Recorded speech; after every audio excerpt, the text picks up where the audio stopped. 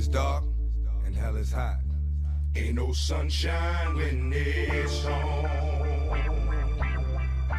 Only darkness every day. Ain't no sunshine when it's on. Cause when it's on, you niggas know the beat gone. Every time, cause we don't play. Who turn out the lights is what niggas be saying. Now you don't wanna fight, but y'all niggas be playing. Thinking it's alright, keep playing with that rope. And you gon' know tonight when you land in that hole. Dirt getting tossed in your grave. Now it's all over. Preacher said you was brave, but now it's all over. You just one of the many, plenty I done gave it to. Ain't no saving you, no matter how many tears. Welcome back, everybody, to Jeff vs. the World presents Hood Classics, and this is episode number 26. And like always, I got my man Shahid here. What's going on, good sir? Not much, just chilling. Hope everyone's enjoying themselves and being safe. Yeah, so let's not jump right into the movie, but I like what we did last week. What did you watch this week, good sir? I watched the rap battle between DJ Premier and RZA Ooh. Saturday night. So that's what I watched. That was fun. That was definitely fun. It was very fun. It was very fun. At one point, they got up to like 190,000 viewers. And it was funny seeing some of the people that pop up in the chat, like, of course, you know, the Method Mans and DJ Clue and all of those. But then you see Snoop Dogg pop up. You see Idris Elba pop up. You see Jamie Chung pop up. You even see Sarah J pop her head through once or twice. Which I didn't see. Somehow I missed that one. Imagine you missing we'll leave it alone. But no. It was funny because one, they started late. Like RZA got started he got there like 10, 15 minutes late. And then he had sound issues. People were making fun like he was playing stuff through clock radio speakers like Jizzle was talking about. Like that shit was sounding horrible. So he plugged the mic in and fixed it. But the difference between this past one and the previous one was that this didn't feel like a battle. It's like two people that just like peers going down memory lane, telling the stories about why they were doing the beats, and they were fans of each other. Like you could tell like they had a lot of mutual respect, and it felt like a celebration. And we had made jokes offline about how DJ Premier makes songs for video game soundtracks and Dr. Sebi supporters. But you forget how deep DJ Premier's like category was. Like he's doing all his side stuff with Gangstar and you know Jerry the Damage areas like that. But also it's like he helped with Nas, he helped with Biggie Smalls, and he helped with Jay-Z, all at the same time. Yeah, which I think at the time we were making jokes. It was like kind of like we weren't thinking about that because all I was thinking like, oh boy, a lot of Gangstar and a lot of boom bap. It's gonna sound the same. And then I was like, oh shit, no, I was wrong. I was dead ass wrong. I forgot about a lot of these songs. Like I didn't forget. It's just kind of like it's easy to not remember where he has two separate careers, and it's like you know early stuff that he did, and basically like changing New York music to like throughout the '90s. The whole thing was like if you want to be the best, you had to have a primo beat. Yeah, all that. That was the same thing. What I laughed about was how so many people forgot. People were like, "Oh, this is gonna be a blowout." RZA's kind of limited. I'm like, rap music sounds the way it does because of RZA. Kanye West brought it out like he started doing that speed up beats because RZA did stuff for Wu-Tang Forever. So think about all the stuff that Kanye and Just Blaze and beatmakers did with Cam'ron. None of that would have came out without RZA. None of it. That's absolutely true. Think about how different, and it's kind of like I always say the reason why people have a limited idea of RZA is kind of like he mainly just did stuff for Wu-Tang.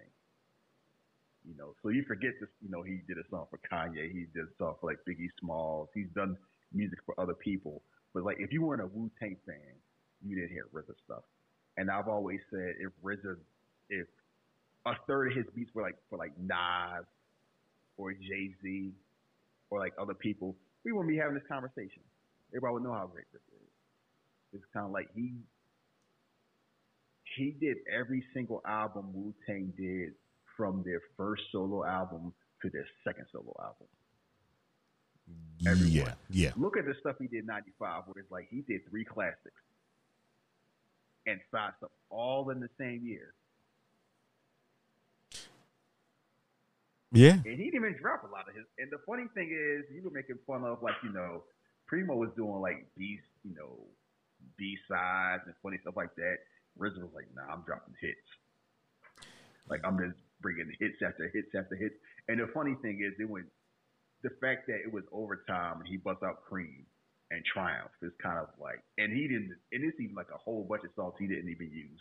Like, he didn't use Winter Wars. He didn't use Woo Wear. Like, he didn't use Trade Leches. Like, it's a lot of hits that he had that he didn't use. A lot of hits Primo had. Yeah, same thing. They were just out there having fun. Yeah, this was the best battle by far. Like me and you said offline, if you can get Dre in there, I don't know who you will match him with, but I just, like I said, Diddy talking real heavy. So it would just be fun to watch. Who knows? Go ahead. Yeah, one thing I learned, and it's about the difference between this week and last week, and it's comparing like certain people is, some people are timeless. Like, when they come on, they come on. They don't feel dated. It's like, you just remember this stuff. And last week we had 2 people that was like, this stuff is timeless.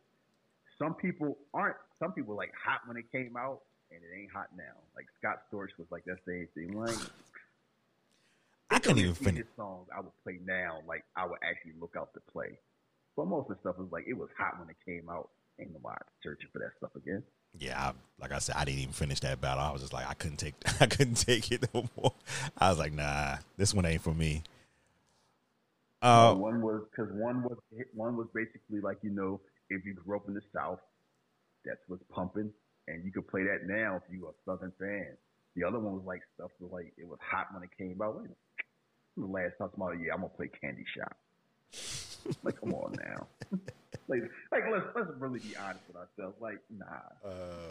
Those like somebody said, those Prince of Persia Man You Beat are not hitting in 2020. They weren't really hitting that much then. We just went with it because it was 50 Cent. They played them songs over and over and over again. And then white people like those music, so they put in their movies on their soundtrack because they think it's cute. Right. The thing I got into this week, and I text you about it, was I watched The Social Network. And what did you say after I text you? After I text you that, because I couldn't stop laughing after you I sent that to you. You enjoy watching these movies, The Sociopath. And you know what? I had to think about it before. I was like, God, I just did watch like the Jobs movies last week, and then I watched The Social Network. But I don't know why I just wanted to watch it, because I don't think I saw it since it came out. Well, since I had saw it on DVD or Blu-ray, whatever I saw it on. So I wanted to watch it because I wanted to see how it is now. And I gotta say, the performances still hold up. But I do understand, because I never understood the backlash about Jesse Eisenberg. And I was like, I don't get it. I really didn't get it. People was like, you seriously? I was like, no. And maybe it's because I didn't watch a lot of his movies. I think I only watched maybe that and Zombieland. So they were just like, no, he's, that character is who he always plays. He always plays that type of character. And this one was turned up to 100. So the backlash, like if you've seen I've seen a lot of his movies, and the idea is if you've seen one of his movies, you know exactly how he's going to act in all of his movies. And it's kind of like fine, if you're a slot receiver, be a slot receiver, be the best slot receiver you can be. But that can get annoying after a while. Like, he's very talented. That movie is. Here's the thing about that movie. I've watched it. I enjoyed it. I was never in a rush to watch it again. Like, okay, he's a genius and an asshole. We keep bigot. Like, haven't we learned enough about glorifying that type of behavior? I thought we learned our lesson by now. Especially seeing how Facebook operates and all the shit. What's the point now? I don't get on Facebook because my crazy aunt keeps spreading memes, racist memes, and conspiracy memes, and they they steal my information and sell it, and they crooked, and they push it false news. Like, yeah, but beyond, like, we don't need to keep going to that well, because every time it's like, oh, is this so interesting? Like, no. The first time you hear a story about that, it's interesting. That's the 50th time, because every single inventor has a type of story like that. He's intelligent, he's driven, he goes by any means necessary. He's socially awkward, and he's an asshole. Yeah, it was. It could be the Steve Jobs story. It could be the Elon Musk story. It could be the Jesse Eisenberg story. I've heard enough stories of white assholes. Like, I watch wrestling. I've heard the same thing from Vince. I mean, you hear about Vince McMahon. I hear about Vince McMahon all the time, and I would love to hear his story, because some of his stuff sounds, intriguing as hell. We'll probably never hear it till he dies, though. But beyond that, it's like, you've seen it once, you've seen them all.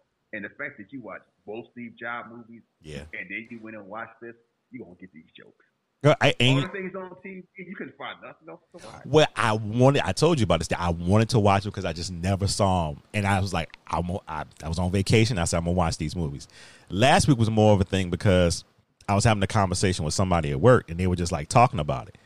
And it was like, yeah, because, I thought they were like, I thought Justin Timberlake did good. And I was like, Justin Timberlake was in that movie? So I had to think. And I was like, yeah, he was in the movie.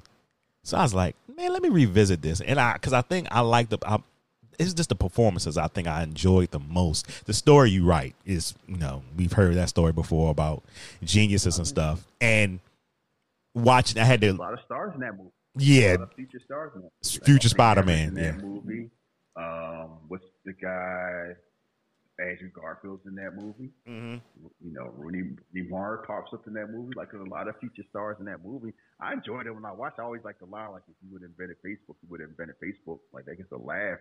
But it's like, it's funny where it ends, where he's selling a lawsuit with his friends he dicked over, and he's waiting for a friend request from a girl that goes that was to the point where he started in the first place. It's like, how about that? Social network, you still ain't social.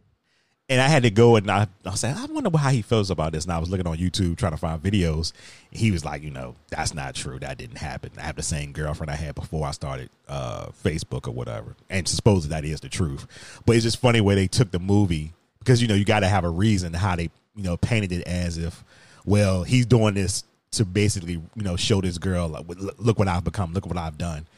And I thought that was an interesting take on it. Like, I don't know how much of it's true. Now the whole dick and the friend over shit, I guess that happened. I don't know. Who knows? Secure the bag. You got to secure the bag at all costs. But it was, gotta do. It was some fucked up shit.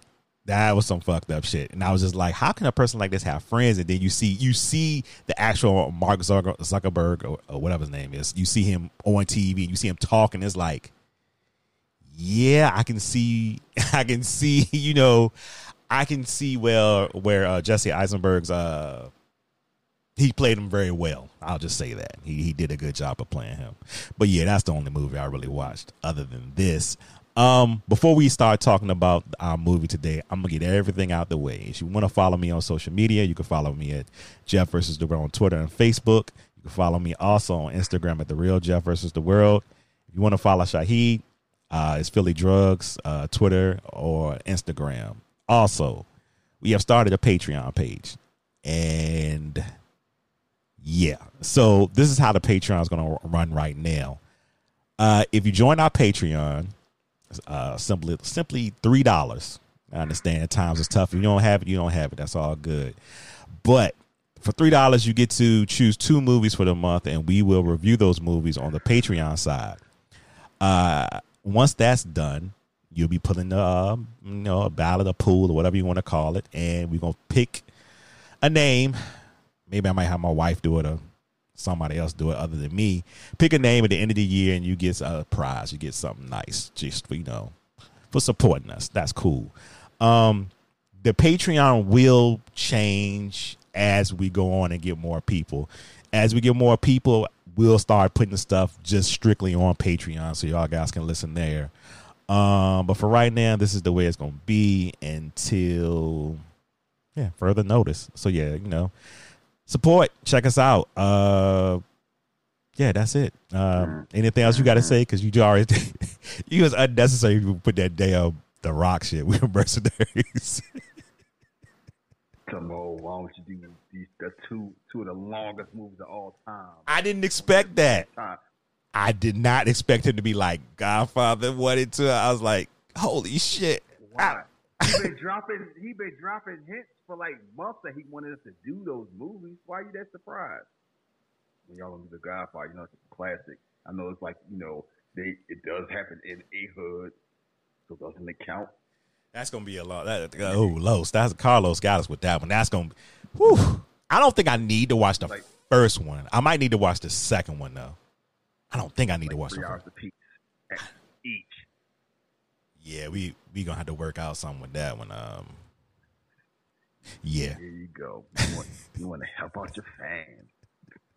It ain't just my fans, they're your fans too. They ain't your fans. They not my. I don't interact with them. They interact with you.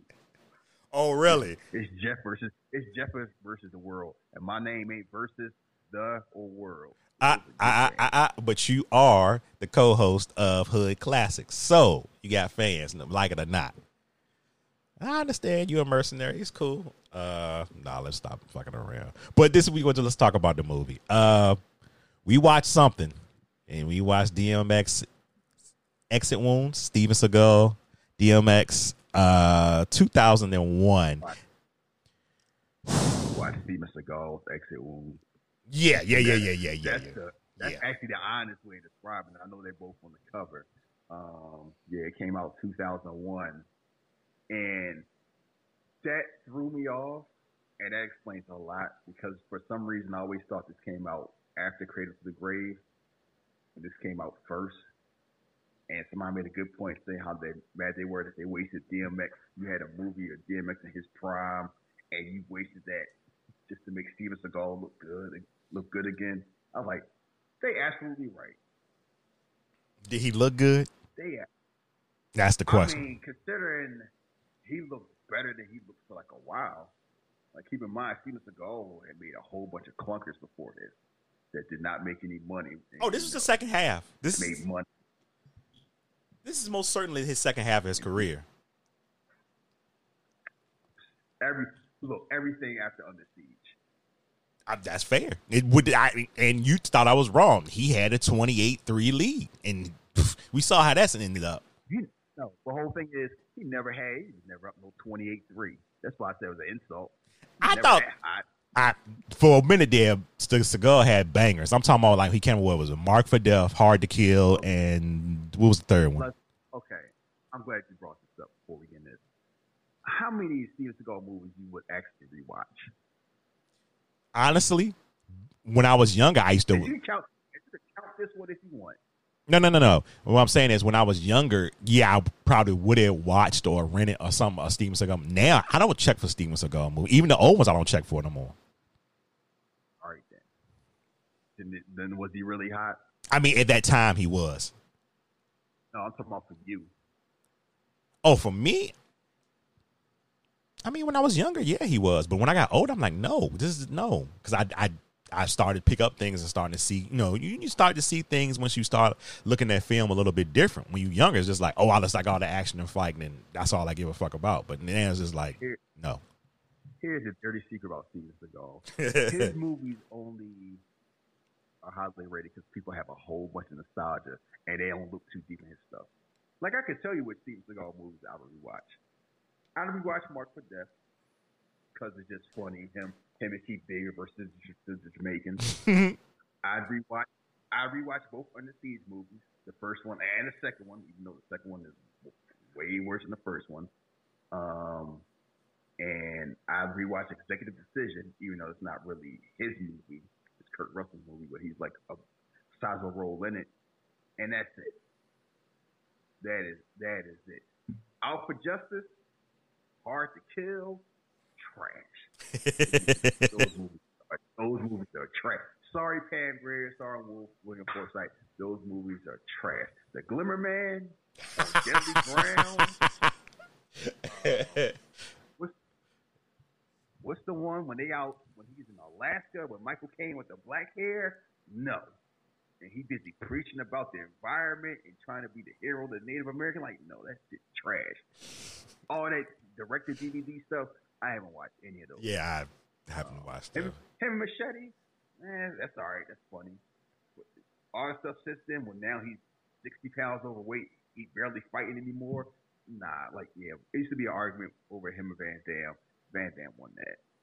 Oh, yeah. Once he, it's funny because I just started to pick up order. Yeah, I think it happened in the second half because questionable. You could say he got a third half, and that's the overweight Seagal. But in that second half, you're just like, you know what? He does a lot of slap boxing. Like, it's never a lot of movement, for the exception of this, what we see on here with this wire shit. Yeah. But it's always like up top stuff. And I'm not saying he can't fuck nobody up. It's just like, nah. It was always that way. He was just skinnier when he was younger. How many times do you remember Steven Seagal throwing kicks? He threw more kicks and exit wounds than I can remember him throwing kicks in like 90% of his movies. And I will say this. This is one of the few movies where you actually see Steven Seagal get beat up. Like, that is true. Because Steven Seagal was the master of like squash match, like Ultimate Warrior. Like, he was not selling for shit in most of his movies. In this one, he's actually like getting hit. I was surprised, like, wow, people actually hitting Steven Seagal, not just DMX, like jobbers actually getting a punch here and there. Not used to seeing that, because you said you watch any other Steven Seagal movie, including the one he did after this, and it's like he ain't getting hit that much. Oh, and let's bring that up. I always thought this came out after Cradle to the Grave. It didn't. This came out. This was a hit. It revived Steven Seagal's career again. Then he makes Half Past Dead, which kills it, like for good. And that actually comes out before Cradle to the Grave too. So it's like we're gonna make a hip hop food movie, but not with the same director, and not with we're gonna have Ja Rule instead of DMX, and Morris Chestnut is a villain, and yeah. But anyway, no, I've only seen this movie twice. Same. And the funny thing is, I remember a lot from this movie. Some stuff I forgot about, but I remember the plot of the movie. I remember a whole bunch of bits and pieces, and I was like, for a movie I hadn't seen that much, that seemed to it seemed like stuck in my head. But then rewatching, I'm like, what happened between Romeo Must Die and this? Thank you, because this is the same damn director, and I'm like, and what happened between this and Cradle to the Grave? Because you can watch Romeo Must Die and you can watch Cradle to the Grave, like, okay, it's the same guy, same vibe, same level quality movie. And then you watch this, it's like, I don't know. What happened? I don't know if this is a thing. I think you were right. I think you had texted. It was Steven Seagal. It had to be. It just had to, because something was just off. He had a plethora of great actors, like actors that we know, and like, okay, you got a young Isaiah Washington. You got who was it? Malcolm J. White. You got who else? Eva Mendes. I'm not even gonna get on the Eva Mendes thing. Anthony Anderson. You got Joe Hennessy. You got Bill Duke. Like, you got a lot of people carrying weight. Bruce McGill. And every time you see Bruce McGill, he always playing a cop. Yeah, he is. I think that's his thing. He's in Time Cop. He's in what's the movie? Collateral. Like, when he pops up, he's gonna be a cop or like in law enforcement. It had to be him, because even some of the scenes you watch. Well, first of all, the editing on this movie was just awful. Like, I mean, I've seen worse, but I'm sure this is a big budget movie, and you would have thought the editing was have been a lot cleaner. And I'm thinking like Romeo Must Die. Then you look at this, is like, was he just like riding the success of Romeo Must Die and drinking and doing dope? And I don't know. This movie just insane. It had a budget of $33 million. It made almost 80. Shout out! It made his money, but it's bad. Debuted number one in the box office. Surprise. I remember it was considered like a surprise hit. It made $50 million in the United States, $30 million worldwide. People were like surprised. It was like, oh, like Steven Seagal wasn't hitting like that, and this movie, like, you know what? It was kind of like I remember it coming out, and I remember people being surprised how much money it made. I remember seeing it, and I was like, it's cool, and it was good. It was like, Steve Seagal looked better than he looked in a long time. But yeah, let's talk about the whole thing with DMX. He's in the movie. He don't need to be in the movie. Like, that's the funny thing about how they do the story. Like, he's just a plot device, and he wasted.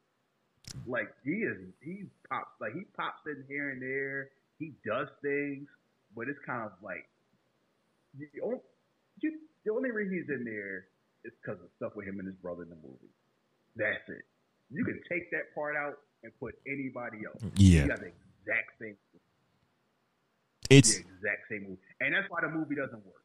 Because you waste DMX. Because you want to like prop up Steven Seagal. Exactly. I would have been more if DMX was played Boyd and somebody else played his character, or I don't know. It's just putting him with Steven Seagal was a bad decision, and and it made money, so then it probably wasn't. Oh, look how much money we made. So yeah, I guess it was cool then, but looking at it now, the movie just don't work. It's like, okay, you put him in here just to put him in here. You want, and I'm sure that again, this movie made a lot of movie because if I remember the marketing of this movie, it was almost marketed as a DMX co-starring Steven Seagal movie. And hear me when I say this. I understand it was a Steven Seagal movie, but with the way they marketed, you would have thought, oh no, they're sharing, or they're sharing the top billing or whatever. But nah, this is. I mean, here's the thing. It's a lot of like DMX. They talk about him a lot. It's a lot of stuff about who he is, and they explain his character. But he still like he's just darting in and out the movie. Like this whole thing is like he basically hip hop Mark Cuban. I was a tech dude, 999.com. I sold right before the crunch, made $1 billion. And now I'm, trying to film police corruption to get my brother out. And it starred DMX. Like, what? Yo. This is like something Sylvester Stallone would do, where it's like, I want to show people how smart I am. Yeah, I'm smart. They gave DMX a ridiculous ass backstory, where it's like, it ain't nowhere in the world. You thinking that it is not against DMX as an actor. No, he's fine. Yeah, he's fine. And he shows us it's just the whole idea of like, yeah, he was like this tech guy, and his street brothers out here slinging at work. I absolutely don't believe. I'm telling you, the movie was not for that role. Wasn't for DMX or anything like that. The success of the 2 scenes he had in Romeo's Dive, people responded to it. Oh, well, let's get him in this movie, and you can be what was his name? I forgot. What was his name? Yeah, I forgot his damn name in the movie. But yeah, anyway, you could be that. You could be him in this movie, and I don't know. The movie, I was thinking I was seeing something else, and this movie was a drag. It was boring to me. This is the first time I think I've been on this show, and I've been bummed out about a movie. And I'm not even gonna talk about the wire work, because I'm like, did he just watch Crouching Tiger? Did Crouching Tiger come out before this? Because that wire work was insane. Me and everybody knows Steven Seagal is not gonna fall on the ground like he breakdancing and kick somebody in the head. I'm like, what? Mm-hmm. And it looks like or jump over a car with a gut. I'm like, no. As far as the like plot of the movie, when you look at the the funny thing about that? Remember that clip I showed you? That's where he supposedly hurt his knee at. The jumping over the car, or the little sidekick shit? No, jumping over the car. Oh boy. I mean, looking like that, I'm surprised he fought his whole damn groin. Yeah, just start talking about it. But what's the movie about? Because no. I got other things to talk about the movie. Oh, you want to talk? The movie doesn't work. Can we talk about that part? It's like one. you don't really know like the villain. You never. By the time you find out who the villain is, you don't care, and they don't have a strong villain. That's one issue. Two, it's too many charismatic people around there that you care more about than Steve Seagal. Right. Besides DMX, Michael Jai White, and Jill Hennessy. And Isaiah Washington. To be perfectly honest. Hey. All more, I care more about what they were doing. Like, oh man, that was a real shithole. Just I do the best I can. They always ain't no cops out there trying to fight them. Like, no, stop whispering sweet nothings in my ear. And guess what? Steven Seagal started doing that Under Siege, and he never stopped doing that. I'm like, that's when that started. Well, he wasn't always like that. Thank He you. started Under Siege. Because I was trying to figure out, when I was sitting here, I was asking somebody, because I was on the phone with somebody while I was watching. I was like, do you remember Steven Seagal whispering a lot? He said, no, he always whispered. I said, no, he didn't. I said, it's no way. He said, yeah, he did. I said, no, I'm telling you, he never whispered. It is like really bad. He sounds like, you ever heard Robert Gibson cut a promo? Remember when Robert Gibson used to get on the mic? It was kind of like that. He's a little raspy, a little low, but I got to turn my TV up to damn near 55 just to hear what he's saying. I'm like, no, this is insane.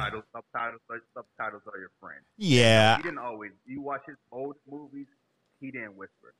Under Siege is when he started. And he kept doing it. Like, watch Under Siege, and especially watch Under Siege 2. Like, he's real bad. Like, he caught us getting shot. He's getting shot. After he got shot, and more just like, oh, man, you got shot. And he's like, brushing off. But no, that's one of the issues. Two, we're going to get to Eva Mendes. She's going to have her own segment, but that's definitely noticeable. It is real noticeable now. Like, I must have forgot about the first time. I'm like, yeah, I know what she sounds like. Mm-hmm. It might have worked if you hadn't heard her before, so you don't know. And then by the time you watch her other stuff, you don't think about it. But reading about it, knowing what she sounds like, and then hearing it, I'm like, why they got her sound like Jessica Alba? Right. Like, whose voice is that? I'm like, it is very noticeable. And the fact that she said, like, they said I wasn't intelligent enough in a Steven Seagal movie, and I'm inviting my family to see this, and like, ooh, yeah, that must have. Eva Mendes. She wanted to quit Hollywood. Treat her like trash. Eva Mendes didn't sound intelligent enough. What the fuck? Yeah, I could be ready to be out the game too, because that's just crazy. You do all that work. And like I said, you bring your family and everybody out to the premiere, and that's not you, baby. Whose voice is that? And you got to sit there and try to explain that shit. And here's the biggest issue. Let me jump the movie. We already talked about Anthony Anderson. Now you got Anthony Anderson and Tom Arnold in the same movie doing the same way too much shtick. Like, okay, good God.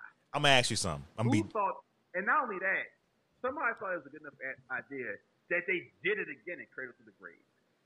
I forgot Anthony Anderson was in this movie. And I'm surprised I forgot, because he is in this movie. He's in this movie a lot. Oh, like, he's his right-hand man. Kevin Hart. That's been starting to Kevin Hart. Kevin Hart's a comedian. Like, he's actually funny to certain people. Yeah, Anthony Anderson is more of a... He's an actor. Anthony Anderson is a comedian. He's an actor that's like, be a fat black nigga. Basically, like, do your thing. Go out, just coon it up. Why don't you grin and shuffle? People are like that. It's like they wind them up like a doll and just set them out there to act quote unquote black for 3 minutes. Let me ask you something. Keep doing that over and over and over again. Why we keep seeing Anthony Anderson in all these scenes in these movies? Because you know what I'm starting to feel like? That fucking director loved him. He got a kick out of him. He must have really thought he was funny. And go out there and do what you did in the last movie. And like you say, he just wind up and he just go out there. All right, I'll go do what I did last movie. But you know what? I would think it was just that director, but then he does the same thing. And Transform. He do it Barbershop. Well, Barbershop, I'm gonna tell you why I can deal with it in Barbershop. Maybe it's because I know that type of character that comes to a barbershop. We all do. If you go to a black barbershop, if you've ever been to a black barbershop, you know that type of person that coming in is always scamming or got something going on. So that one didn't bother me. That fit. But when you start stacking it on top of the movies he's done, it's pretty much the same character. So I can see where that's, it's a lot. And Transformers just really took it over the fucking top. And you keep bringing up Transformers. Yeah, because hey, that's the one. that is the one that. Oh, that's the one. Well, not this one. Well, I mean now because I peeped game and I started seeing it, but I remember seeing Transformers. I remember being in the movie theater being legit pissed off, and I was just like, he makes me want to leave this movie. He made me just want to leave out this movie. Not Kangaroo Jack, not that one. And it's funny when he was doing all this stuff, and then, because you know what's gonna be hilarious? He did Departed and Hustle and Flow before he did Transformers. So imagine seeing those movies, like, oh, he got range. He can actually act. He can actually do stuff. And then you see Transformers. Like, oh. So I guess it's like, hey, you got to pay the bill somehow. Yeah. But no, those. And we spent all the time talking about Anthony Anderson. Tom Arnold ain't any better. Hold on. It's just a different type of. It's just a different type of movie. That's why I had to ask you. I'm gonna seriously ask you this because I need. And you know what? You may be the wrong person to ask because you probably don't even have an answer. What the fuck is funny about Tom Arnold? I never got it. Tom Arnold is funny in small doses. True Lies, he's awesome in True Lies because it's the same thing but toned down. He when it's just humor. But it's not all humor, where it's like some heart to it and there's like some serious things, it works. When it's like humor is like 60% of the character, but enough serious stuff to tone it out. When it's just all comedy, that shit don't work. And that's the problem with most movies, Tom Arnold's like, when it's all comedy, it's just overbearing and obnoxious. It's like a worse version of Jack Black. Like, there's a way to have that type of manic comic energy, but you gotta be real talented. Tom Arnold isn't a natural comedian. He's just playing, he's just playing spazzy middle-aged white guy. It's like, they get older. I'm like, they get older after a while. I found him sketchy in movies with black people. I just did. The way you say you felt about Donald Glover, I just was like, is he like laughing at us while he's in it? Like, I'm always like just looking at him like, cause. Yeah, True Lies, I did laugh. Most of the time, they're just laughing at us. Yeah, because I'm just like... Nearly all of them. He getting a check to be, in this, like, urban movie, but I'm not sure if he's... And then I just remember how around that time, he was, like, so in somewhat the culture, like, on hip-hop shows and all this stuff. And I'm just like, okay, I guess. Yeah, you probably look at him... You probably look at him the same way you look at Michael Rappaport. The only difference is you probably wouldn't think about that much if Tom Arnold was skinny. Wow. That's what it is. Like, yeah, you see a fat guy, it's like, oh, then it definitely seems fit. Like, you seen like Drew Carey doing it. Michael Rappaport was doing the exact same thing. Oh, he show up on your MTV rap. Yeah, like, listen to him now. And it's kind of like, yeah, he was doing that for the longest. We just give him a slide like we give a lot of people a slide because we used to like when non-black people liked our stuff. We used to validate us. And that was before we realized we don't need that shit. So, yeah, both of them in this movie, it's just a lot. It's a whole lot. But let's get into this damn movie. What is the premise of the movie? Steven Seagal playing a Detroit cop that gets like one of those, play fast, play loose with the rules type thing that gets punished for saving the vice president against the orders of the Secret Service, gets transported to this shitty precinct and uncovers a criminal conspiracy involving cops. And also DMX is doing stuff on the side too. Okay. That's the story. Let's before we even jump into the movie, this motherfucker saved the vice president and got in trouble. That's amazing. He broke the rules. Oh yeah, he wasn't. Whatever. They said, and here's the thing. Okay, we might as well get that whole part. People like he getting punched for doing the right thing. Yeah, but like I said, he got lucky. They specifically did not want cops on that bridge, so they knew whoever's on that bridge that wasn't us were the enemies. Him being there, is to add an extra complication in the situation while we protect the vice president that puts us at risk because we don't know who he is. It might be some other madman out there. He not think about it. He not riding a police vehicle. They told all the cops to stay off the bridge, and then all of a sudden, it's a cop on there anyway. I don't know who this is, and it's kind of like you messing up SOP just to be a hero. Congratulations, it worked. You lucked out into something working. That don't mean you're supposed to do it in the first place. So I get all that. But actually, okay, all right, yeah, okay. I mean, it's just funny how in this movie they like, in certain movies they be like, oh, you fucked up, but you did a good job. This one was just like, nah, man, you fucked up, you out of here. So yeah, I guess it was a little different because they already established they didn't like him. Like he was an asshole. Like the movie starts like, oh, this shit again. It's like, oh, I'm gonna talk to him. And keep in mind, you got a movie with Bruce McGill's like, the tough but fair cop, and you got Bill Duke that's just like the tough and hard ass cop. Like I'll be fair at the end of the movie, but I don't like your white ass. Like Bill, we see enough black like when Bill Duke want to be serious, he can be real serious. And this is still big Bill Duke. Yeah, he got skinny. So it's a whole lot of weight and gravitas here, and him like stare you down. So anyway, Vice President's talking about gun reform and taking guns off the street and gun violence. Steven Seagal shows up, Orange Boy, late, just driving through late, breaking. He just parking wherever he wants to park, breaking roadblocks. Oh, he the man. Bad. He's the man. What's that? He's the man. He can do what the fuck he want to do. Everybody on time. He coming to end.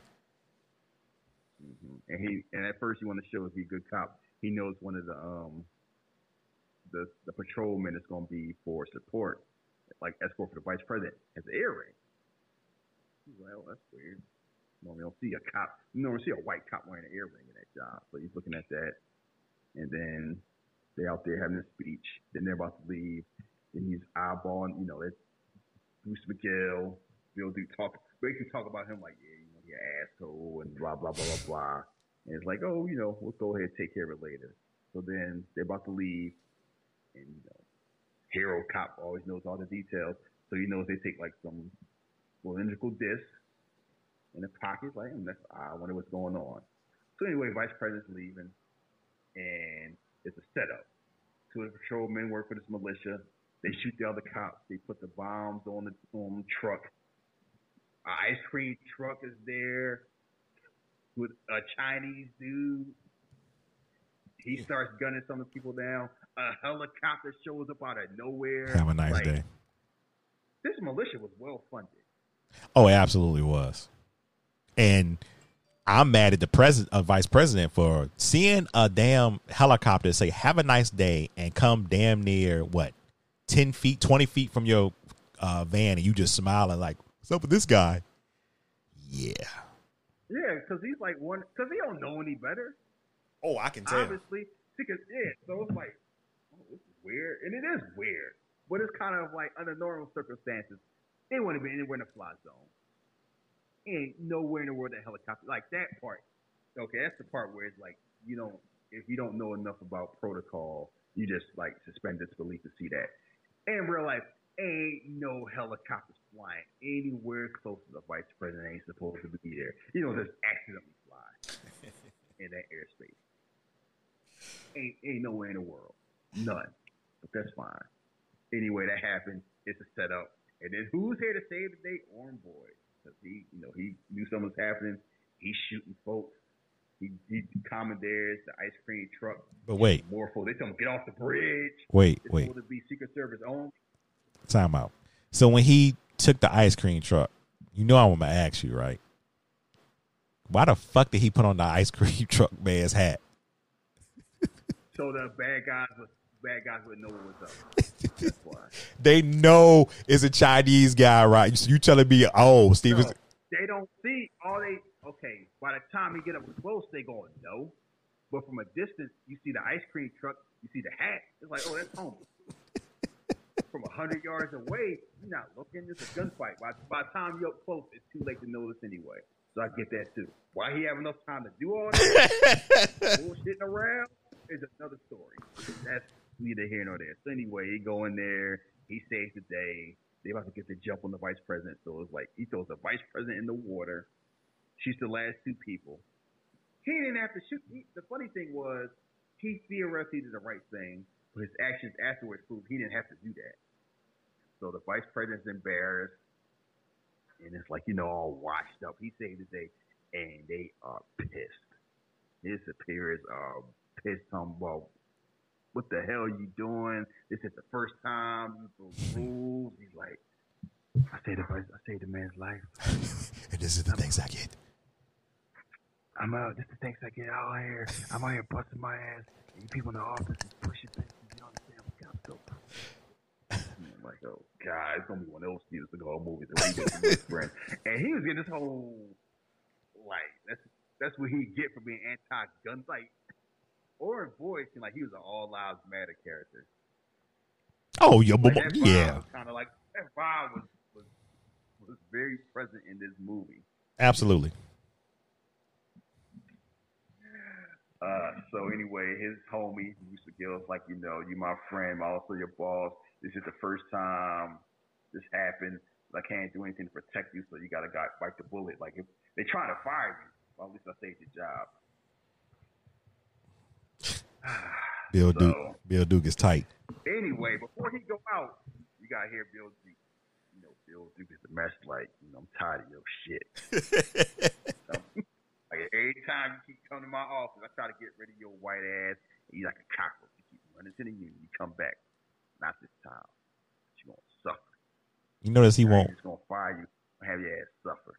You notice he won't back talking Bill Duke. Bill Duke is like, nah, you ain't upstaging me in this scene. You gonna sit there and just take this shit. No witty comeback or nothing like that. Yeah, talking about where I'm sending you. Talking about, oh, you think I'm gonna send you to Vietnam? Like, nah, war zone. Where you're not gonna go. So goes to the 15th. The worst precinct in Detroit, which is saying a lot. Because this one is Detroit.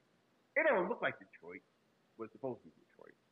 Yeah, I thought that too. It's in Canada because you save money filming in Canada, but it's supposed to be Detroit. And you want to make sure it's the worst? Play a bunch of rap music. Yeah, because soon as he hit the door, I'm like, oh, this is urban, very urban precinct. They out here beating down suspects and anything like that. And Oren Boyd is like, what is this shit? This is like the inmates running the asylum. That's what happens. Put niggas in charge. Like, he got this look on his face like, this monkey shit going on.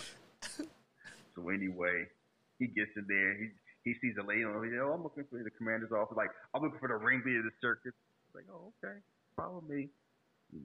Played by Jill Hennessy. Go ahead, say what you gonna say. Oh, all I gotta say is the sexual. They had some sexual tension that just never was resolved or anything. You could tell it was something there as far as the characters go, and it was just like, are they supposed to be kind of like, liking each other or vibing with each other? Because they didn't really go nowhere with it. He was pushing it so they get to the office. You realize that's the commanding officer, Annette McCaughey. Former internal affairs officer, now running the 15th. Like, yeah, I heard about you. Heard about your bullshit. I ain't tolerating it here. You ever got any issues, you come to me. But don't be doing that cowboy shit. I'm like, you let it quite clear. Like, that shit you was doing back at your mom's house, I'm your stepdad. Like, don't do this. Like, don't do this shit over here. I don't play that. That's some bullshit. Because I would be like, look, I'm walking into this. You got motherfuckers getting their ass beaten, all types of shit. Man, fuck you. Because it was a fucking circus when he walked in there. You got hookers walking around. I was like, what is going on? Like some old Beverly Hills cop shit.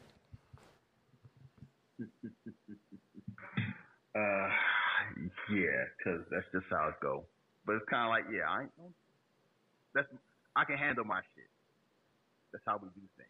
I just want just stuff to be done. But just to prove it, you're going to go to like anger management.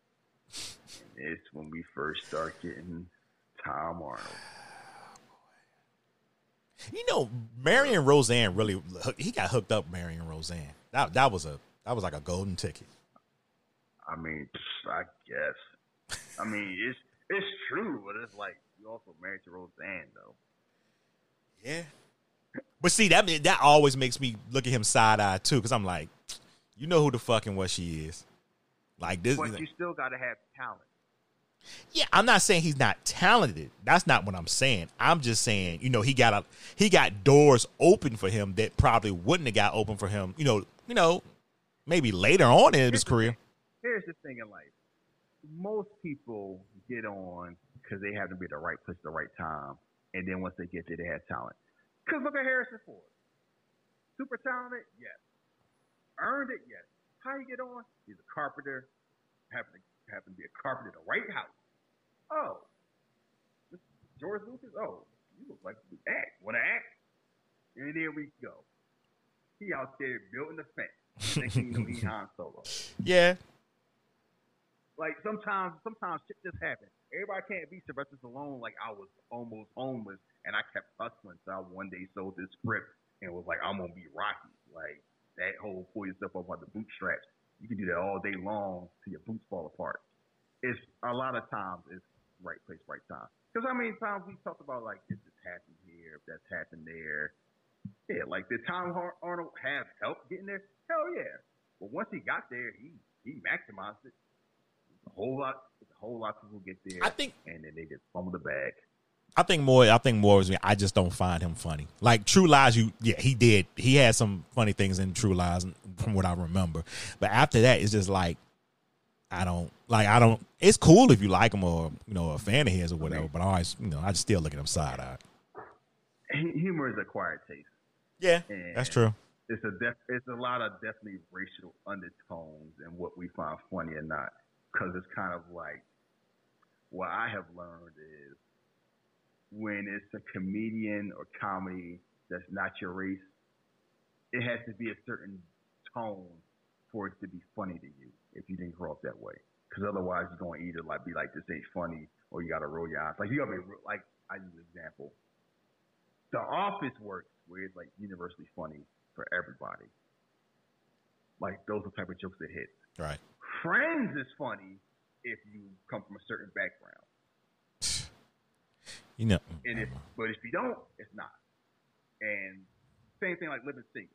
If you're a certain background, you're like, I don't understand this. It's just how it is. It's funny how that's how comedy works sometimes. It's funny how living single was first, but yeah, go ahead. Yeah. But it's like, oh, they need to do a show like Friends, but with black people. Yeah, David Schwimmer got dragged for saying that. Yeah. He should. But anyway, back to this movie. They're doing anger management. He's saying like this local talk show host that's like, got anger issues. And he's telling all the stuff he want to do. And it's like, I just want my time because they cut me off and traffic. Like typical angry white guy stuff. Steven Seagal ain't got no time for this. He's like, I'm just here. So I'm supposed to be here. Tries to get out of his chair. They got him in this sixth grade classroom chair. Emma breaks the damn desk trying to get out. Slide out. Oh, boy. Yeah, he was doing too much. He was definitely doing too much. I got to break it to get out of here. I'm so angry.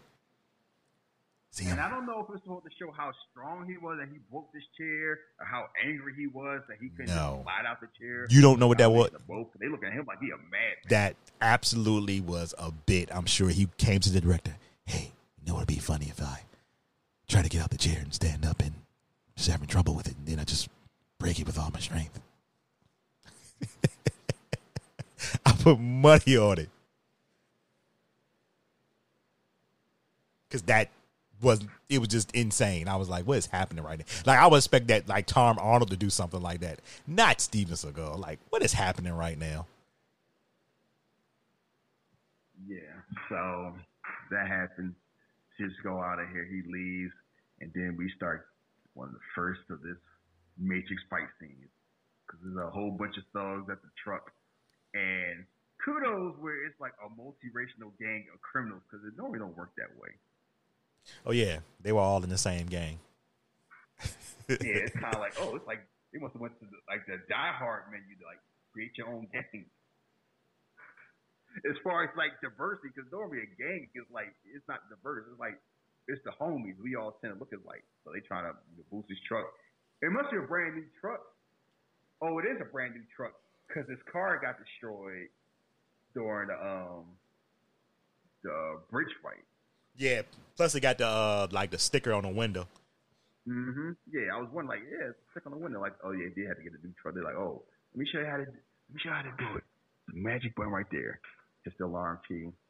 Time order comes out here. It's like, what's going on? It's like, you need to go back. I got this. Homie pull out the gun. It's like, oh, I don't know him. I don't know why he came in here. Don't mess up the class.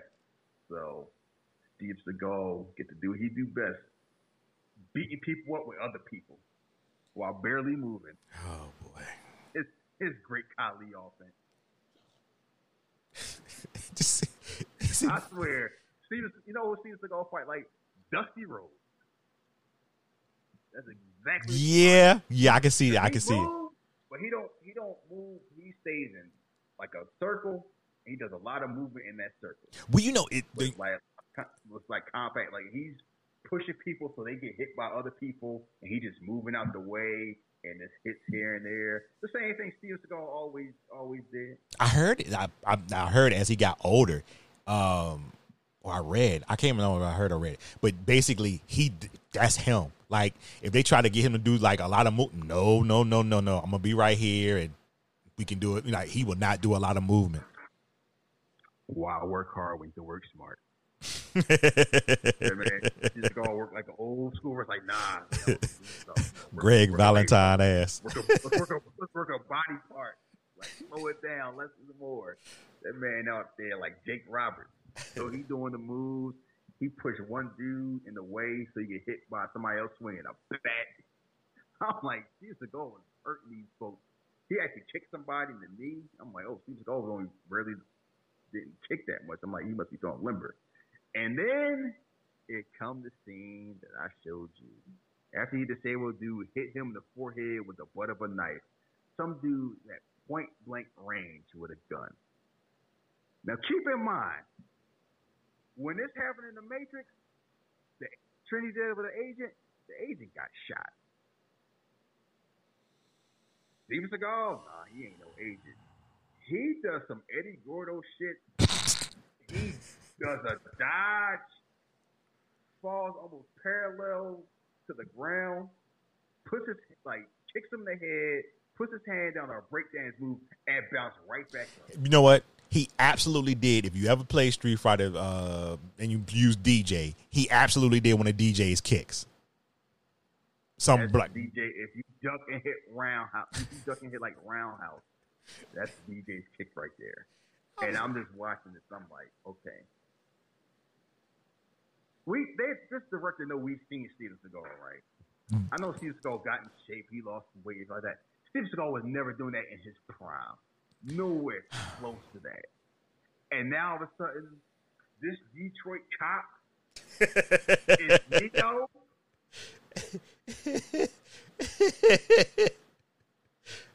Babe said he got.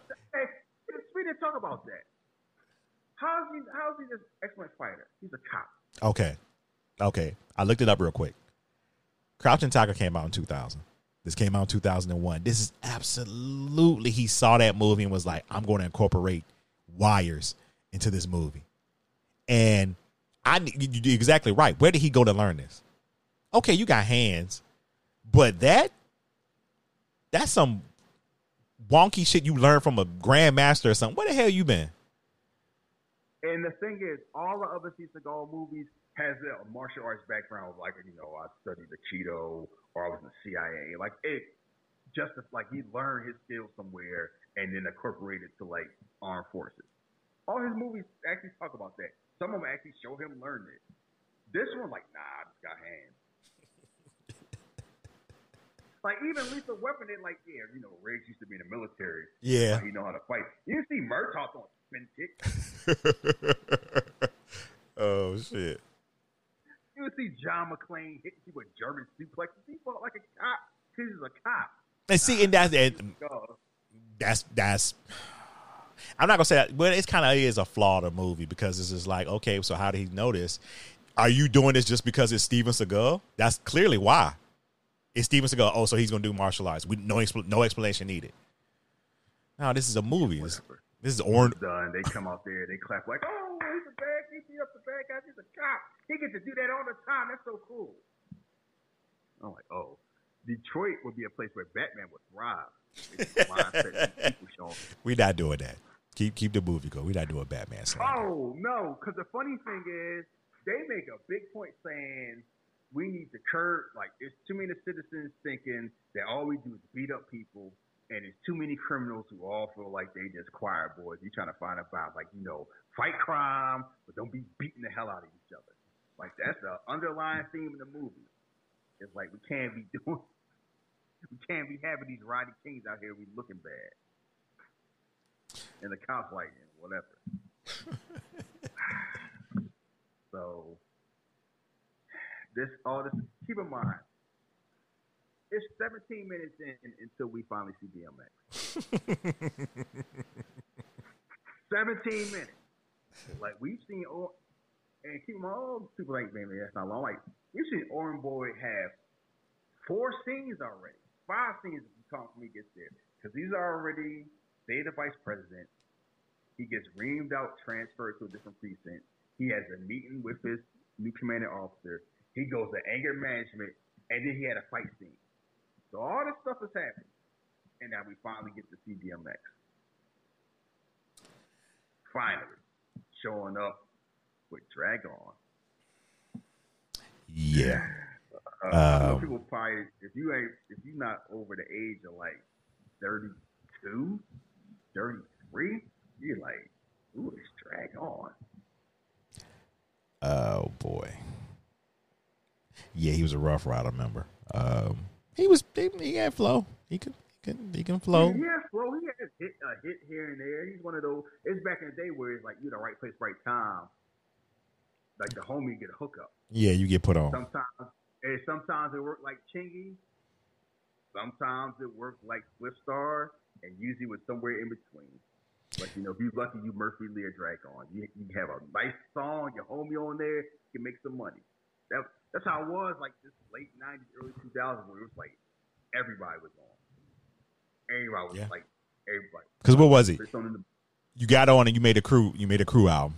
So yeah. Mm-hmm. And then somebody from your crew hit, and they make a crew album. Yeah. Like, it's just funny to think about how that happened. Like, that shit don't happen now. God, yo. So not like it did then. That's crazy because it do, like, I'm thinking about Nelly, Saint Lunatics, DMX, Rough Riders, Buster, Flip Mode. Yeah. So yeah.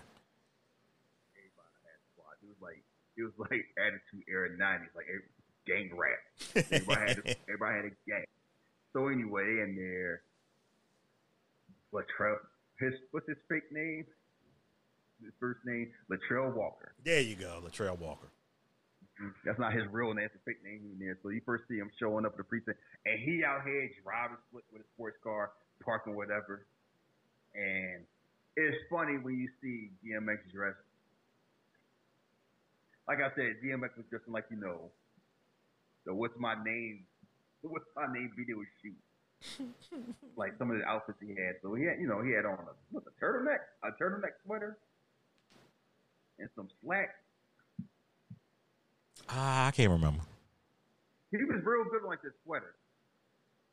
No matter like if it wasn't a suit on, if it wasn't like a a tank top, it was it was a turtleneck sweater still in there. Drag on his brothers like, y'all get me out of here, man. Looking at me on some Hannibal Lecter shit. You get me out. Like, I'm trying to. And he's like, nah, ain't no trying to get me out. And you see the face, DMX face is kind of like, his brother in there. He can't do nothing with it. And it's like, DMX is doing a lot of acting with his face. And it's like, okay, you can see why people, if you want to know the appeal of DMX, you can actually get a lot about watching this movie. Because DMX was the sensitive thug that liked God, but was tortured. He is very good with his facials as far as acting. I mean, he's just good at acting in general because this isn't the same DMX you saw in Belly or even the same one that you saw in Romeo Must Die. He's playing, it's DMX, but he's playing another type of a character. Like he's playing a layered, sensitive character. Like a lot of stuff going on. He's trying to get his brother out, and his brother like you don't get me out of here, I'm gonna be dead. And it's this, and it's funny where you could see them look like brothers. It's something with DMX and Dragon because the same thing in Cradles of the Grave. I don't know because they look a certain way. I thought they were cousins, but close enough where it's like they look like family or how they interact. I always thought they were cousins. I didn't know. You could definitely see it. So that's established. And then what scene you want to talk about? Anthony Anderson. Oh my God! Yeah, the car dealership scene. I wanted to forward it so bad. I was just like, but my wife was right there. I was like, I gotta grind this one out, Don. And it felt like it was an extended scene, like it wouldn't. This shit felt like 25. It's amazing how many movies had these type of things where black people buy cars and they get patronized either by a white guy who thinks they're broke and try to act hip, or a black guy that went to a white school is from like England. It's like, oh, these are my people. I can handle this. This is my homie. And it's like it's just something where that's just a thing. And because even Fast and Furious 6 does it. Yeah, and you know what? With the Rock and Ludacris. It was the same thing. It was just uncomfortable. Like, all right, okay, we get it. Stop. They out here, and it don't help Anthony Anderson out here cool down. Hey, my dog, this shit banging. Just everything out here. All my ears heard was nigga. That's all I heard. Cause he out here just doing his shtick, being all loud. This is 480 horsepower. Well, actually, it's 450, 6-cylinder. Yeah, man, whatever. Like, yeah, whatever. He out there, and then juxtaposed to DMX being all calm, looking at it, just mind the cars, and the white dude just chilling on the whole thing. And like, if this scene went like a minute or a minute and a half, cool. This thing felt like it went on like, I know it's only maybe like 3 minutes. It felt like 30. It was too much. It was too much. Like I said, I think that director get a kick out of Anthony Anderson, and he just wanted him to go. And I was just like, stop. Like the first time he came in, you could have had the moment with one car, and then let's go to the DMX buying the car. But he went like with 3 more cars. The cheapest vehicle we have in here is 75. So if you aren't buying, you must be bouncing out. And whatever. And like, there was some nice cars in there. And I'm like, you gonna go in there? Yeah, tape deck. You don't just put a like. It's just obnoxious. So anyway, he's like, he turn the engine of DMX in the car. It's like, hear how the engine go. White dude toss some cheese. Black dude's like, you're not supposed to do that. He's revving it up. Black dude's like, can you turn that motherfucker off? Screaming. They all looking at him like sideways, and DMX is like, you don't have to shout. You just ask. Asking always, gets you the things you need in a better manner. And it's kind of like, oh, so he's playing one of those characters. Mm-hmm. Where it's like, I'm just cool and calm. I'm just relaxed. Not like I'm going to shout at you or anything like that. And this ain't Buns. This one. It has a bag of cash. It's like, what's 285? Like, it's 300. Hand it to the white dude, like, you keep the commission. And then, like, oh, I can hook you up. But, like, you need to hook up the paperwork. Don't forget about me, homie, my guy. Like, and you know what? On one hand, that type of humor is dated, and I can't stand that humor. On the other hand, there is some real life applications to that. Like, because I like to tell people who don't know, there's a difference between being black and growing up here and being black and growing up somewhere else and then coming here. It's not the same. Oh, yeah, it's not. We won't delve too deep into it, but it's not the same. Situation like this has come up I've gone to Howard, and I was in the pharmacy program with people like this. So yeah. So there is a kernel of truth to stuff like this. Not dialed up all the way how it is here, not like raw like wrestling, but it's definitely here. So, fucking Anthony Anderson. That's all you can say. We got one more movie with him too. Damn, man. Woo. So anyway, back to seasons ago, he checking out over this dude in a yellow Hummer, trying to figure out what's going on, trying to track him out. Oh, you missed the bone. You missed this dude. You missed the him meeting the sergeant dude when they were doing the taser shit. Oh, I thought was this no?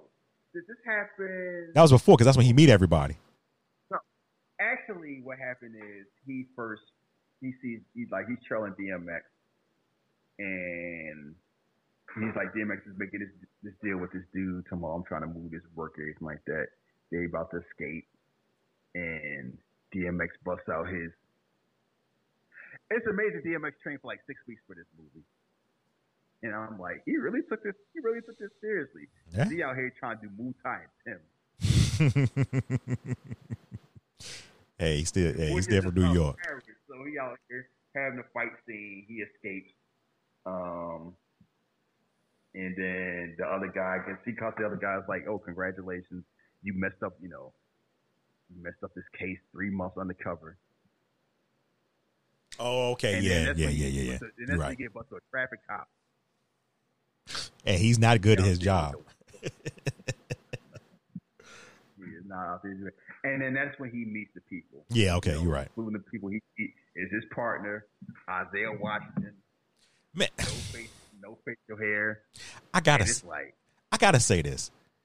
Yo, Isaiah Washington really had next up. I know y'all can get tired of me saying this, but let it go. I can't, because I'm like, all you do is shut the fuck up.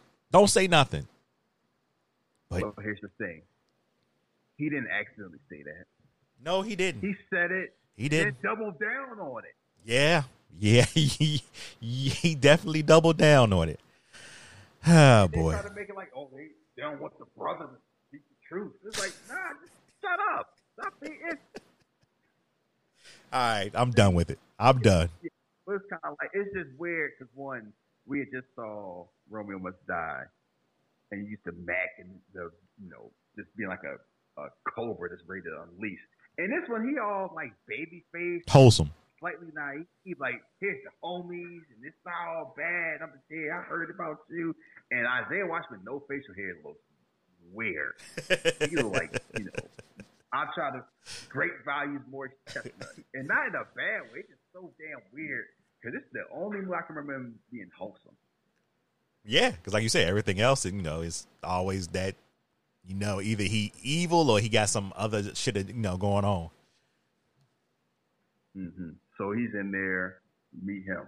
Then you meet the other crew because they out here like, oh, this is everybody slinging weight. This is like the Planet Fitness precinct in here. They out here doing pec curls, squats, bench presses, fights, and they doing like do the taser. Yeah, fuck that. Like, let's tase each other. What is it with men and stuff like this? We just love hating each other and just love doing stupid shit. What, we bored? That's a whole other conversation, but man, oh man. That shit still happens today. Fun. Ain't nothing fun. That's why I never went out like fraternities when I was in undergrad. Mm-hmm. I ain't swallowing no fish. You ain't paddling me on the head. Like, you out your goddamn mind if you thinking I'm doing that just so we can be friends. Yeah, that's a whole fraternity. You can hook me up when I'm 30. Like, it's because I grew up with snow. I grew up in the Northeast, so HBCU culture wasn't like super strong like that. Like, I didn't see what's the movie? School Days, so I was already in college, like pharmacy school. Mm-hmm. So yeah, I know. Revoke my black card, whatever. Kiss my ass. No. You fine. So it's kind of like this whole that fraternity thing. I was never a big thing of the whole hazing thing. Like, you got to do all this to prove. I'm like, no, we grown. I ain't doing that shit. You better have my check. Like, yeah, I already know if I've been an athlete, I just not even them asshole athletes. They've been talking about him now. It's like yeah, he acted like he was better than us because he didn't get our donut run. You think Allen Iverson was doing donut runs? That's all. Like you know what? I think AI may have in Georgetown when he was the freshman. I think they might have had to do some bullshit. Other than that, he ain't never do no silly shit like that. Telling Allen Iverson to come carry my bags. You'd be He surprised. just got out of jail, and he was in jail for like swinging a chair at people, white people. You know that video still is grainy to me. But anyway, go ahead. I'm just saying, if it ain't Johnstown, ain't nobody telling Allen Iverson shit. You might be right. Let's be real about it. Like you might haze, like, oh, it's Grant Hill. We can haze him. He comes from good family. Both his parents alive. You tell Jerry Stackhouse like, yeah, you get my donuts, bro. Nah, I think they do because I've heard stories. I've heard because I remember they had Jordan doing some bullshit. I remember he told a story about that shit. I forgot what they had him doing, but he was doing some bullshit. But you didn't last long. Oh no! It probably lasted that first couple of month or two, and then it was over. But here's the thing. Also, Jordan had a certain mentality that grew into that. I bet you Charles Oakley wasn't doing that. Nah, somebody he gonna fuck somebody up. Yeah, Charles Oakley was like, did you say your favorite rapper? Yeah. He's your favorite bully. He was bullying the bullies. So anyway, this whole thing going on, they having a taser fight. You hear more kind of like the big white dude was undercover from the KKK for like a year, bust up a whole like clan group, like basically this. Everybody, all the white dudes that's looking way too crazy, they having a taser fight. Like, oh, put on 25%. He put on 75. And it's like, oh, like 25 my ass. They start having a fight in the damn shower curtain. And then all of a sudden, you about to swing it on, and you see this big black arm. It's like, bad guys out there. You're going to be all cool in here. It's Michael Jai White. Yeah. Black Dynamite himself. Man, why was Michael Jai White not the big star? I don't. You know what I think? I don't think he wanted to play the game.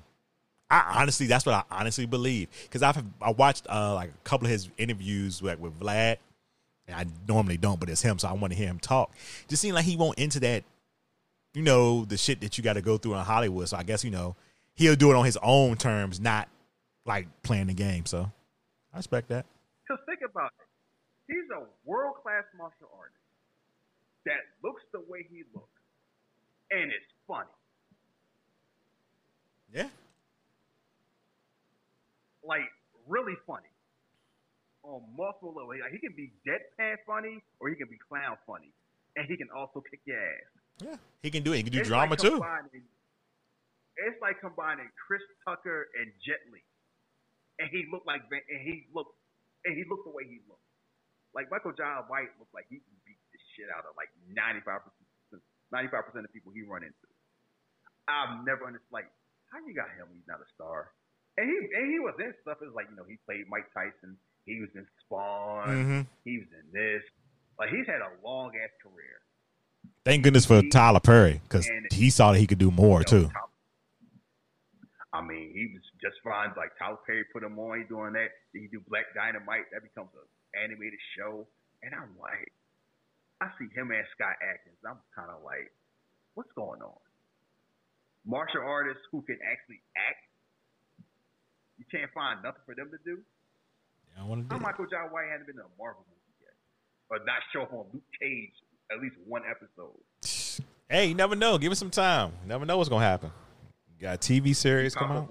He pop up on air all the time. I always enjoy it because he be giving Oliver that shit like you think you a hero. Same shit I'm doing. Yeah, I did enjoy him on Arrow. So he pops in there. It's like, oh, this Sergeant such and such. You need a hookup. He got you. You need some extra money. You need security detail. You need tickets to Pistons game. He gets front row seats. You know everybody. So it's like he's a big homie. You'll see him again. It's like, oh, you hear about him? He's just a cool dude, anything like that.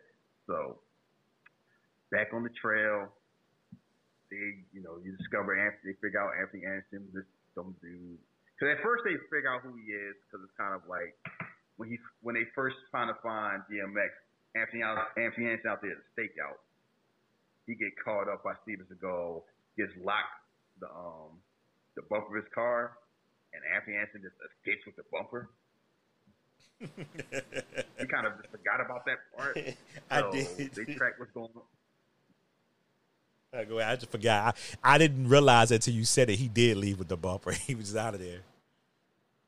Because he made a point to me, I was trying to get my bumper back when they see later. So anyway, they figure out with those two people, and it's like, oh, Anthony Anderson owned the club. He out there. Come on, Shake, put some grease on it. Put some titties on the glass. I'm like, oh my God.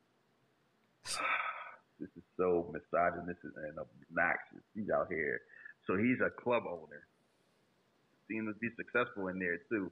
They out there popping, and it's kind of like I was never a big club person anyway. I'm definitely too old for it now, but I know that's the thing. Like, you know, girls dressed up and put the paint on, and I'm like, money. Yeah. Work, you know, nothing wrong with dancing like that. But I'm like, you gotta feel a certain way. You out there, and you gotta shake your titties and put green paint on because Anthony Anderson told you to. Look, man, we just watched we just watched Players Club. Cut it out. Okay, it's like, you know, I've heard few people say that was their goal. Sometimes you just fall into certain jobs, and I'm not demeaning that job at all. I'm just feeling sorry for the woman. Like, you got to shake your ass at Anthony Anderson, and act like you like it. Put the titties on the glass, leave a print. Like, ugh. Yeah. Meanwhile, upstairs, DMX is counting money. And you start to see the relationship between the two. Because at first it's like, you know, let me get a drink. You talking like, oh, I need to chill out or anything like that. Yo, where my drink at? He's like, okay, boss man, I got you. And DMX realized he kind of like, you know, went a little too far. Because he stopped and like, hold up. You know I wouldn't be here. You know I wouldn't be here without you, right? Like, you my homie. Like, you know, his way of, he don't say he's sorry, but he basically apologized. Yeah. And it's like little things like that. This little thing right here is like, yeah, they bust at each other, but at the end of the day, they friends, and they got each other back. He's like, you know, I'm out here. You need to be having fun. You know, this door you paid for, counting money in my club, sitting there, chill out, like, relax. And he's like, you know, I'm sorry, it's like that. Now get my drink, bitch. Like how friends joke with each other, because only real close friends joke like that. Yeah. So you just gonna show up the white dude in the black club. Pull Anthony Anderson out here. You know what's funny about that scene too? And sorry for cutting across you, but Anthony Anderson was turned down, and you saw it wasn't joking. It was like that moment, and he was like, "Nah, this dude can act. He don't have to do the goofy shit all the time." But oh boy, that director said, "No,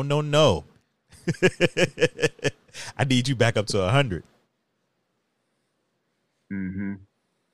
Yeah, so you see that, and the reason all this whole thing's get discovered, why seems to go in the first place is $5 million of heroin got stolen out of evidence. So you're trying to figure out, because that's another. So that's this movie keeps jumping around, and I'm trying to figure out. Oh, this is what happened. So I don't know which scene happened before, because it's like it was one scene when Steven Seagal goes in some building, and it's like you see all these people tied up. Mm-hmm. You remember that scene?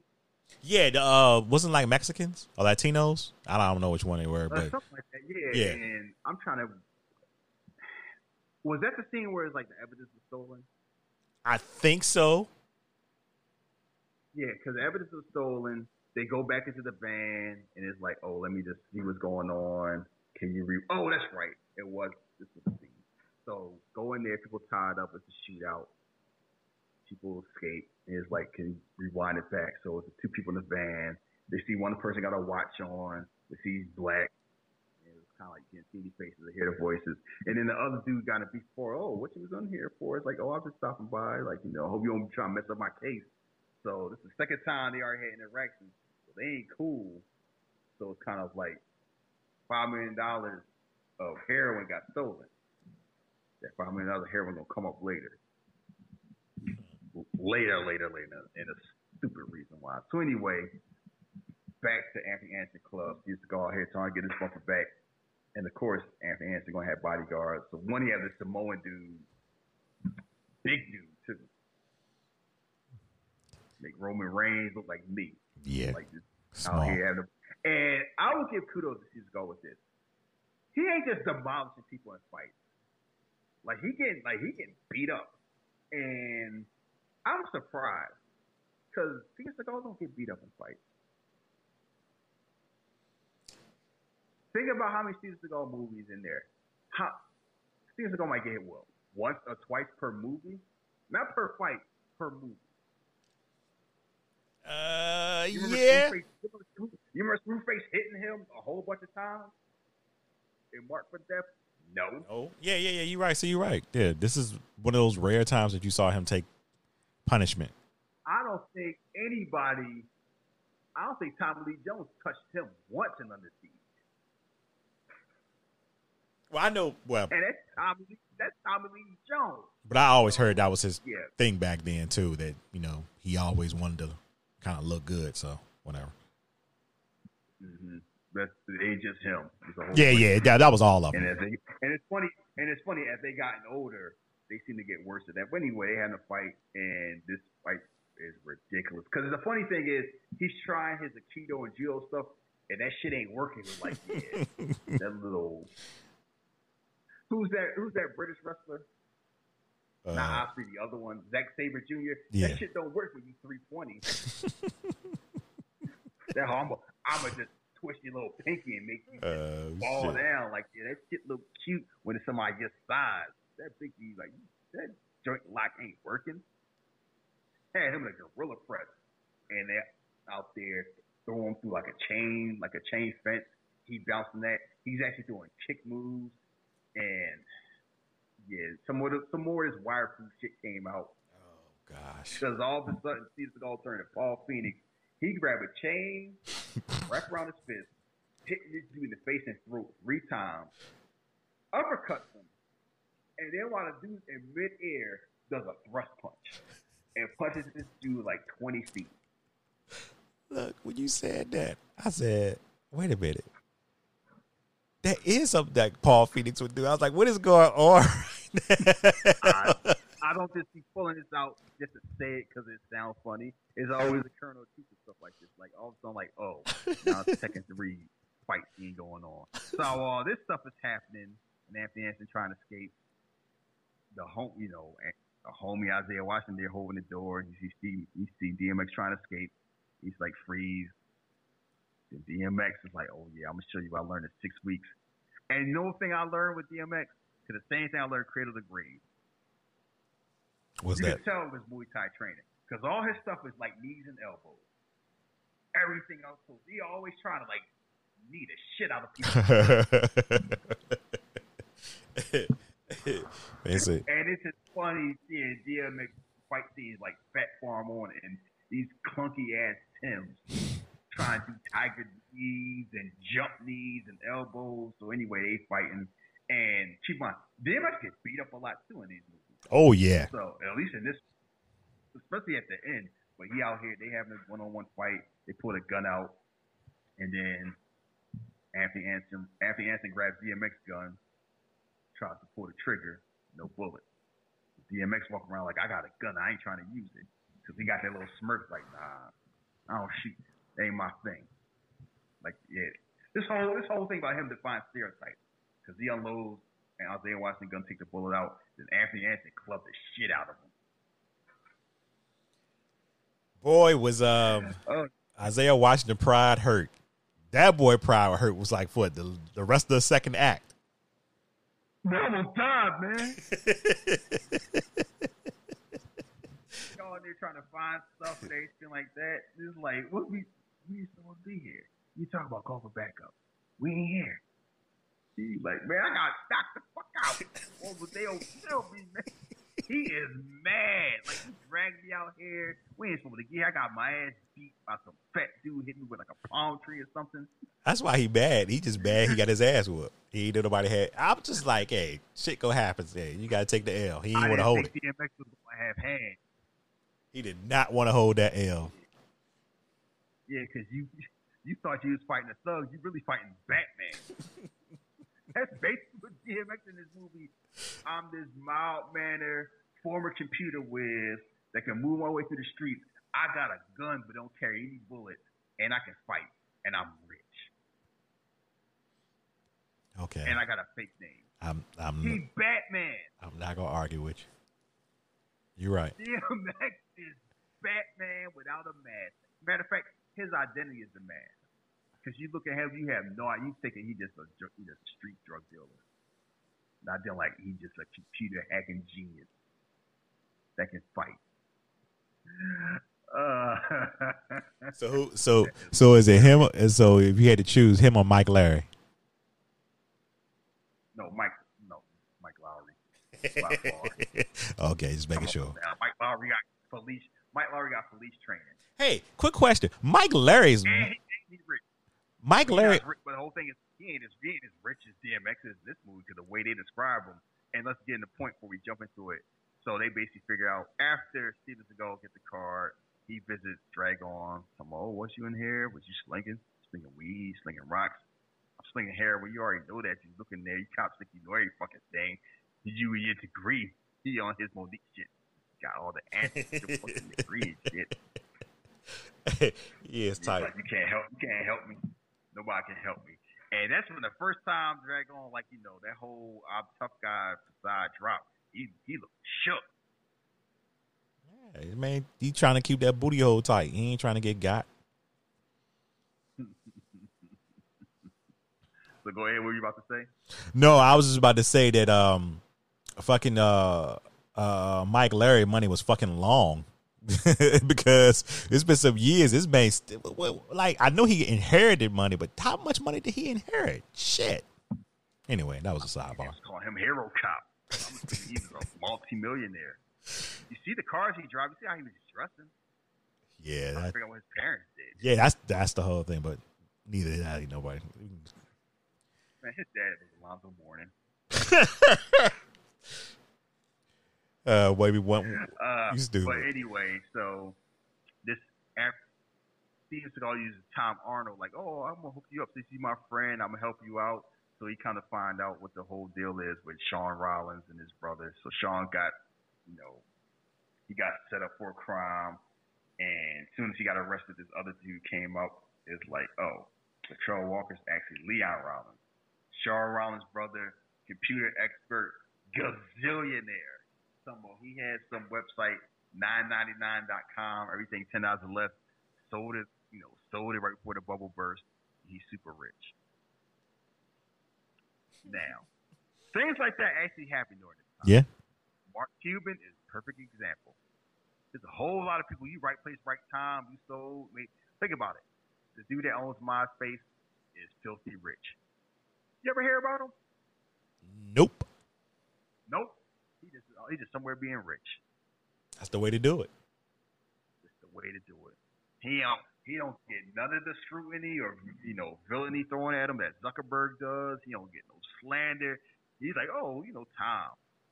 Just out there. Tom probably sitting on a mountain of cocaine if he wants, just being rich. Or something that nobody used anymore. Like I remember MySpace was easy as hell. That's the one thing I remember about MySpace. It was like ghetto Facebook. Yeah, whatever. You want to disagree? No. You're right, but I remember the MySpace days. I think I got on like right at the end, so I didn't have it right when it was popping. But yeah, no, I got on in the middle because it was easier to get on MySpace than Facebook. Facebook before was like college, undergrad college students. Matter of fact. You had to be email. Yeah. And then it was like undergrad, then grad, then everybody college, and then it became everybody. And then right when that happened is when MySpace basically died. Google Plus never be. Yeah, keep in mind back in the day before we had Facebook and Twitter and like that, we had MySpace, and before that we had Black Planet. Oh, I remember that. Oh, I remember that. Oh boy! Yeah, for Black Planet, that was the thing right there. I actually dated somebody I met on Black Planet one time. So you got to do with a dial up. Oh man, I did some crazy stuff on Black Panther. That was wild. So anyway, all these other drug deals go on because you find out about DMX. Basically, he's Leon Ron, this rich dude. Then he runs into the white guy talking about this hero copy on my shit. Like, what's going on? Like, basically talking about Steven Seagal, we ain't gonna have no deal. This keeps happening. He's supposed to be protecting me. He's like, you trying to say like, come on, if you want it, you got, you be got. Like your brother, relax. But if you want to really relax, he helps you, meet our leader. It's like that. So they meet up with him, have him mashed up, and then who is it? Michael Jai White. Yeah, you know what? You said. I always wanted to do that shit. I wish I had a cat. You said this earlier. I felt like we found that out super late. Later than we should have found out. I get it was supposed to be a big reveal, but it just seemed like I don't know, maybe the scenes were just, like I said, it was a lot of scenes that were long, so it made us feel like that it was longer that we found that out, as far as, us being, watching the movie. It's a worse reveal later, but we'll get to that at the end. Like, this reveal is kind of like, because all we heard about him was like, he's a good guy. He's in, everything's all up front. Because before, when Isaiah Washington gets, accosted by others, he was up there. Oh, yeah, he messed up my case. And he's like, don't worry. It like, basically, just get out my face. We got something to talk to. We talked about it being all huffy. And Michael Jai White, like, basically defend Isaiah Washington. You ain't lifting. You know what talking. You talking upstairs. Just the weights. And did you see the workouts he was doing? That man out there doing spin kicks and jabs. I'm like, why does Cop look like a mortal? Like he about to go to Outworld. He's hitting that bag like, yeah, just in case we fight in the Black Dragon Clan, I gotta be ready. Man, yeah, like I said, this was NXT. This is the NXT precinct right here because the Cops was just that squad was just everybody was either in shape or had hands or both. Yeah, had to be ready to work. The worst precinct. So anyway, you come to find out, basically, yeah, he's running the show. This is how they're gonna move the dope. Basically they're gonna take the heroin, put it in shirts, zip. They're gonna melt down the heroin, dip it in shirts, zip. Freeze dye the shirts so the dogs don't smell. Ship them anywhere you want. You can sling all this work wherever you want to go, and no problem. And I'm like, it amazes me how all each movie have like a way of like how to move cocaine. Right. And you see like submarines. We put in fruit. This one like drive free in the shirt. It's like these mad geniuses slinging that stuff, finding ways. Like you gonna put it in the. I wait for it to put on PlayStation disc. Don't talk that up. You get your PlayStation 5. Like Final Fantasy 7. Yeah, yo. You get your PlayStation 5 and see some package in there. You're like, what the hell? So then we find, so this goes on and this happens. Steven Seagal's, he's one step trying to find out what's going on. And then he calls Steven Seagal, he calls DMX again. They have a fight scene this time. Fight scene don't last that long. Like maybe 15, 30 seconds? That's enough so like, you get to punch me once, I get to punch you once. This is when he hurt him, right? Flip. This is when Steven Seagal hurt DMX. Like legit hurt him on set. Probably got mad when DMX tried to kick him in the nuts with some Tim. And motherfucking DMX was say basically they don't like each other. That's pretty much the tone of it. He say he's a dickhead or whatever. I mean, they not in the movie that much. And Steven Seagal has a reputation of being an asshole. Yeah. DMX seems like a very mercurial person to begin with under the best circumstances. And yeah. And something else about the movie. The other villain, the one that's like, undercover like that, mm-hmm. they had to delay filming because he got arrested and charged with sexual assault Jesus. on a wardrobe technician. What are we doing? What are we doing? Oh boy! At that point, hey, we can finish the movie without you, bro. Thanks. Man, oh man. So that goes on. They introduce what they really doing. Talking about they basically, interviewing. They basically taping cops to get police brutality. Talking about people hear about police crimes, but different when you see it. So see who they working with. Anthony Anderson there. It's like, oh, let's do it again like that. And then you see Eva Mendes for the first.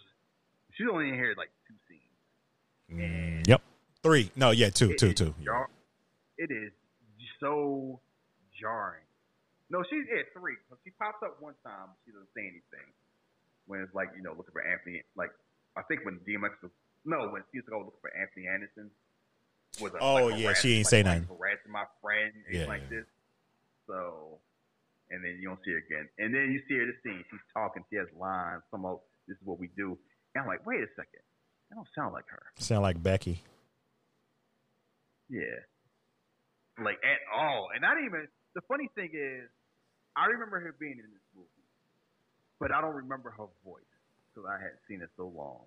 So I didn't even think about it. Then I read the IMDb, and then I remember I was like, yeah, that does not sound like her at all. And I can imagine how much they dubbed my voice because they feel like I was. They do that with women a lot. Gina Carano, they did the same thing with her in Haywire. Yeah. But they never tell some of these mush-mouth men we be getting. How come Lucas Black never got his voice? How come Lucas Black never got his voice dubbed? I drop pink slip. Because you understand it. We're not going to do that to Lucas Black. Gargling marbles. Listen, Lucas Black is all right. Now leave that man alone. He ain't do nothing to you. I mean, Schwarzenegger did that with him once, and then once he became famous, like, nah, we're just going to let it ride. I'm Harry Tasker. Yeah, I just thought that was wild because I know how Eva Mendes sounds. So I'm just like, where does this notion about, like, did somebody not like her? I don't know. It just seemed like it was more to it than just what they said. I can't believe that, she didn't sound intelligent enough. What? No, it's racism. You hear about the stuff, like, I remember reading about Eva. She used to talk about how she's going to quit. Because she kept going through all this shit. She was not getting respected as an actress. And she's like, you know what? This is not for me.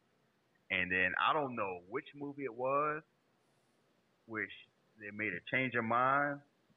I don't know. Because it's kind of like, it's funny where she popped up in like Training Day. She pops up in this.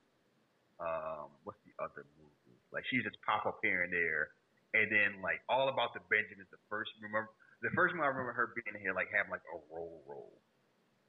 And then she's in Hitch and Ghost Rider. And is she in the Spirit? Is she? I hated that, but I never finished that movie. I never finished it, so I don't know. Oh, that movie's bad. Yeah, I know. So, like, imagine, like, if somebody. And the funny thing is, it's directed by Frank Miller too. But I'm kind of like, imagine somebody saw Sin City like tomorrow. I'm just going to do all the cool stuff, and that's all it is. Yeah. And they just ignore everything else. So, yeah, she's in that. But it's funny where she had this career, she just popped up with stuff, and then she just vanished. Deuces. I don't know. Like, she just stopped acting, and I'm like, now she, I'm Mrs. Ryan Gosling. Right. Having women a lot where it's like they hit a certain spot and like you get like a 4 to 5 year run, and if it ain't popping after those 4 to 5 years, it's done. She ain't hurting. Her man doing all right for both of them.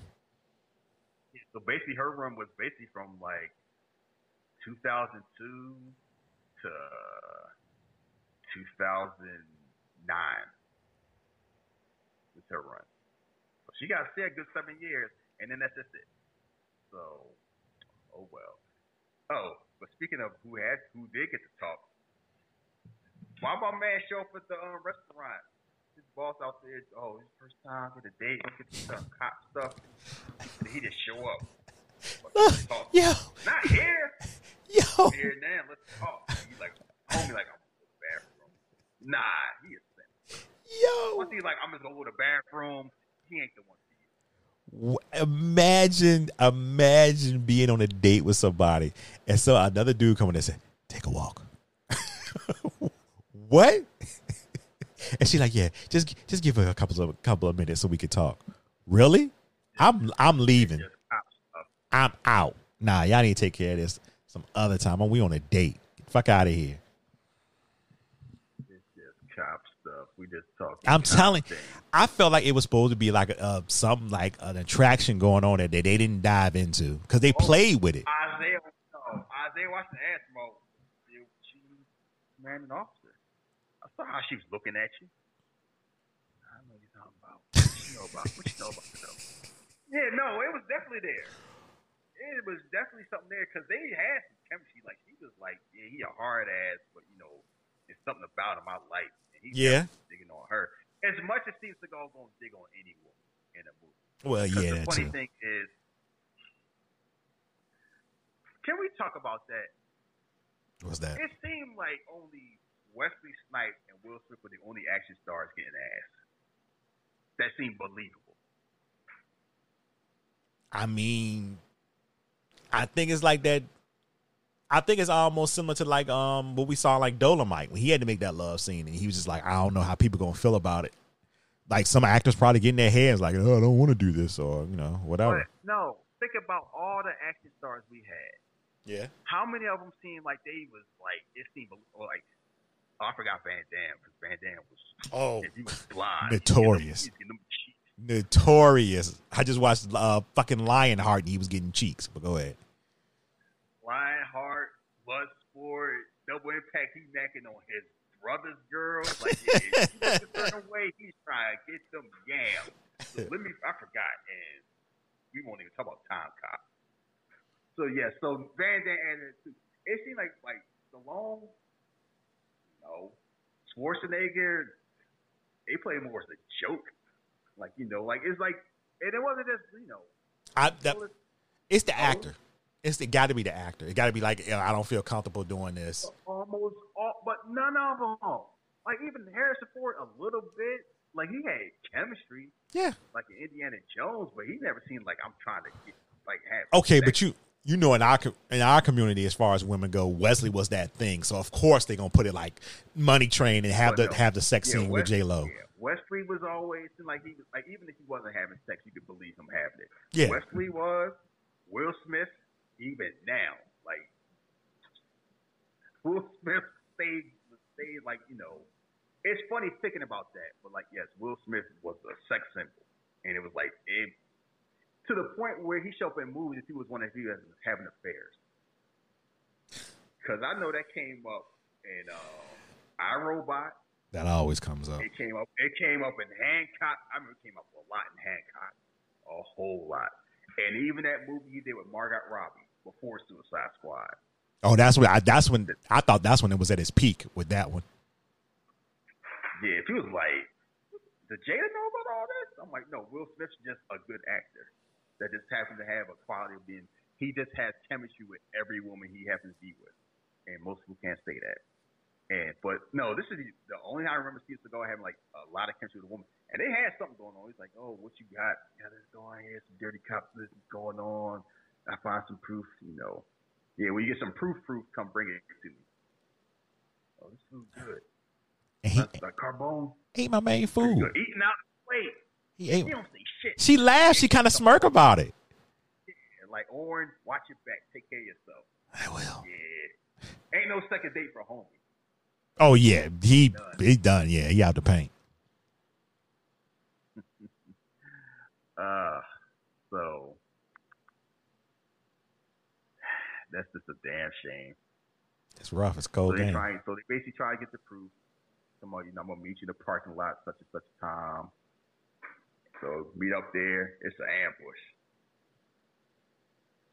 Car scene going on, car chase going on, but they on like motorcycles and cars.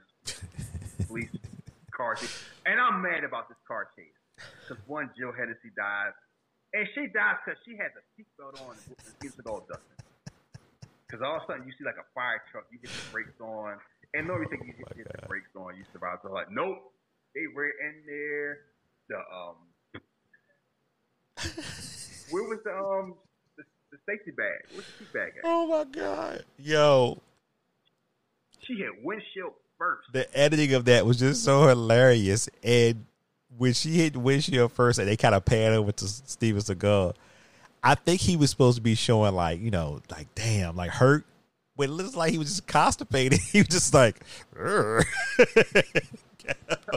mean, because you normally don't see an accident where the person that doesn't have a seatbelt on lives and the one that does dies. Yeah, that was he wild. flies out the side of the car. Yeah. Like sideways. No worse for wear, no bumps and bruises, no nothing. She hit that front window dead. It's weird that she died. It's kind of weird because, okay, if she would have like been hurt and been in the hospital and saw at the end, it was just like, why did they take her out this movie? And I don't know if it was, you know, one of the actors thought it was a good idea or the director, but it was just weird. So they go on. So he steals a bike. They're having a moral police chase, and yeah, and then we had the scene where they trying to run him over with the car. This is actively him, and you could tell it's him because one, he got a gut. Ain't no stunt double out there gonna be looking like that. And he out there running this constipated run, and he try to hurdle his car, and it just looks so raggedy. And he jumps the car, and the car just runs to the wall and everything. He hurt his knee. I can just hear, ow. I try to jump the car, and he hurts. They got sprained something. Couple of days off. We need to rest. We'll be back shooting later. And the reason this happened because beforehand they realized the people was dirty because they tried to kill him. They tried to kill him earlier. They did try to. Where was he at when they tried to kill him the first time? It was like daylight, matter of fact. I'm trying to remember. Because I think they tried to kill him. Oh, I remember what happened. Yeah, they kidnapped him. Talking about, oh yeah, this is the deal. Talking about DMX they tried to blame on DMX. Talking about, this gotta get you out the paint. So they tried to kidnap him and drug him in the van. Oh yeah, okay, yeah. Then he kicked yeah. And he had a fight. He handcuffed in the van, and he's still beating their ass. Ow. You know why? I'm Steven Seagal. What do you think? Makes the one dude stab the other dude with the poison needle that give him, so he crashed. That wasn't even believable. I was just like, and it was shit like that that just took me out the movie. I was just like, and I get it. I want to, like Matrix. You want to, okay, I'm going along for the ride. But this was just like, if it's supposed to be like a street level movie, and I'm supposed to say, okay, all this stuff can actually happen. This motherfucker jumping over cars like Neo and getting out of predicaments that he shouldn't be able to. I'm just like, yeah, this is really a Steven Seagal movie. My neck. This is a vanity project if I ever saw one. So he blows off the cuffs with the gun, rolls out before the van. Like the van already. Cause keep in mind, the van crashes, and as soon as it crashes, it catches on fire like it's about to blow up. And they out here having a kick fight in a burning van, and then he slides off the van before the van gets hit by a dump truck. Yeah, I remember that scene now. Because soon that scene goes by, it's the DMX come off the rap. So that's why I remember the scene, but I just got it out of order. So we don't need to go through it. So basically, the whole plot is they basically try to frame DMX to kill Steven Seagal. Steven Seagal, DMX know what's going on. They know who the villains are. They're gonna meet one last time. Like this, the plan. Like we gotta get him here. Get them on tape. We're going to sling, somehow they got $5 million of dope. I don't know how they got it. I'm going to buy it, get on tape. And that's the thing. But Steven Seagal needs help. So he makes a few calls Isaiah Washington there with his baby, his black wife. And he's still butthurt over getting his ass whooped. He's still holding that like, man, I got beat. Man, I mean, yeah, because I'm like, on my day off, basically. So, Shit. so you're in there like, okay, give me the baby. I put the baby away, so the baby start crying. It's like, they look like they could be married. Yeah. This woman is to him. And he's like, all right, I'm going to roll with you one more time and get my vest and anything like that. So they're going to meet up at the spot. And you find out Strut realized who DMX is. So he's going to get over. Because he's like, I got the dope, got the money. I got half. Half. Yeah, I'm going to give you half now. And half make sure I'm alive. And he's like, what's this half? Let's just kill him now. 2.5 better than none. Because they don't believe him whatsoever. You know why they don't believe him? They realize who his real name is. He gonna get over on this Leon? You know, what you talking about? Like, I know, like, yeah. You think, like, yeah. Think shit's You know sweet. who your name is. Ain't no damn Latrell. Come on now. Stop playing like you dumb. So, shootout happens. They having a fight. But before that shootout happened, they have a fight. Because who's there as backup? Bruce McGill. But he ain't there as backup for Steven Seagal. He there as backup for Strut. So he's the mastermind behind all of this. And you find out at the end of the movie. What? he says, I got tired of making $40,000 a year. Tired of that shit. I mean, that's believable. Yeah. Every villain. Whenever the crooked cop is always like, this punching on shit. This speed. Even Transformers do that with Kelsey Grammer. You think the CIA pays enough for this shit? His whole thing was he working with the Decepticons to get paid. Oh. He's like, I'm trying to retire. Every crooked cop is like, I'm trying to retire. We saw Dre the same thing. Yeah. Dre something about $250K. Seemed kind of cheap. Betray the law. He's like, don't give me that shit. Save it for the rookies. And he's like, yeah, $40K. I don't blame him. I know it's 2000s, and I know 2020. I need more, but $40,000. That was 2001. Yeah. Okay. I can understand it. I got you. Yeah, I don't condone it, but I understand. Yeah, I get it. Yeah. I sent you here to do one thing. He's talking about, this. And why he sent him there? If he know what type of cop he is, the thing is, it wasn't his idea to send him there. It was Bill Duke's idea. Yeah, At first, I'm wondering, what type of cop Peter Seagal is. You don't want him potentially messing up your plans, but then it's kind of like, it wasn't your decision in the first place. And they going back and forth talking about, who shit this is, like us. Like they're talking about this is mine. I did this. Like, oh, word? You did all this? Shoot him then. Shoot your homie. Since you running the show. And he about to shoot him. Too. Like it wasn't I can't do it, that's my friend. And he's like, nah, sorry, $40K, I'm tired. He's like, so now Lathan, you can't do shit when you broke.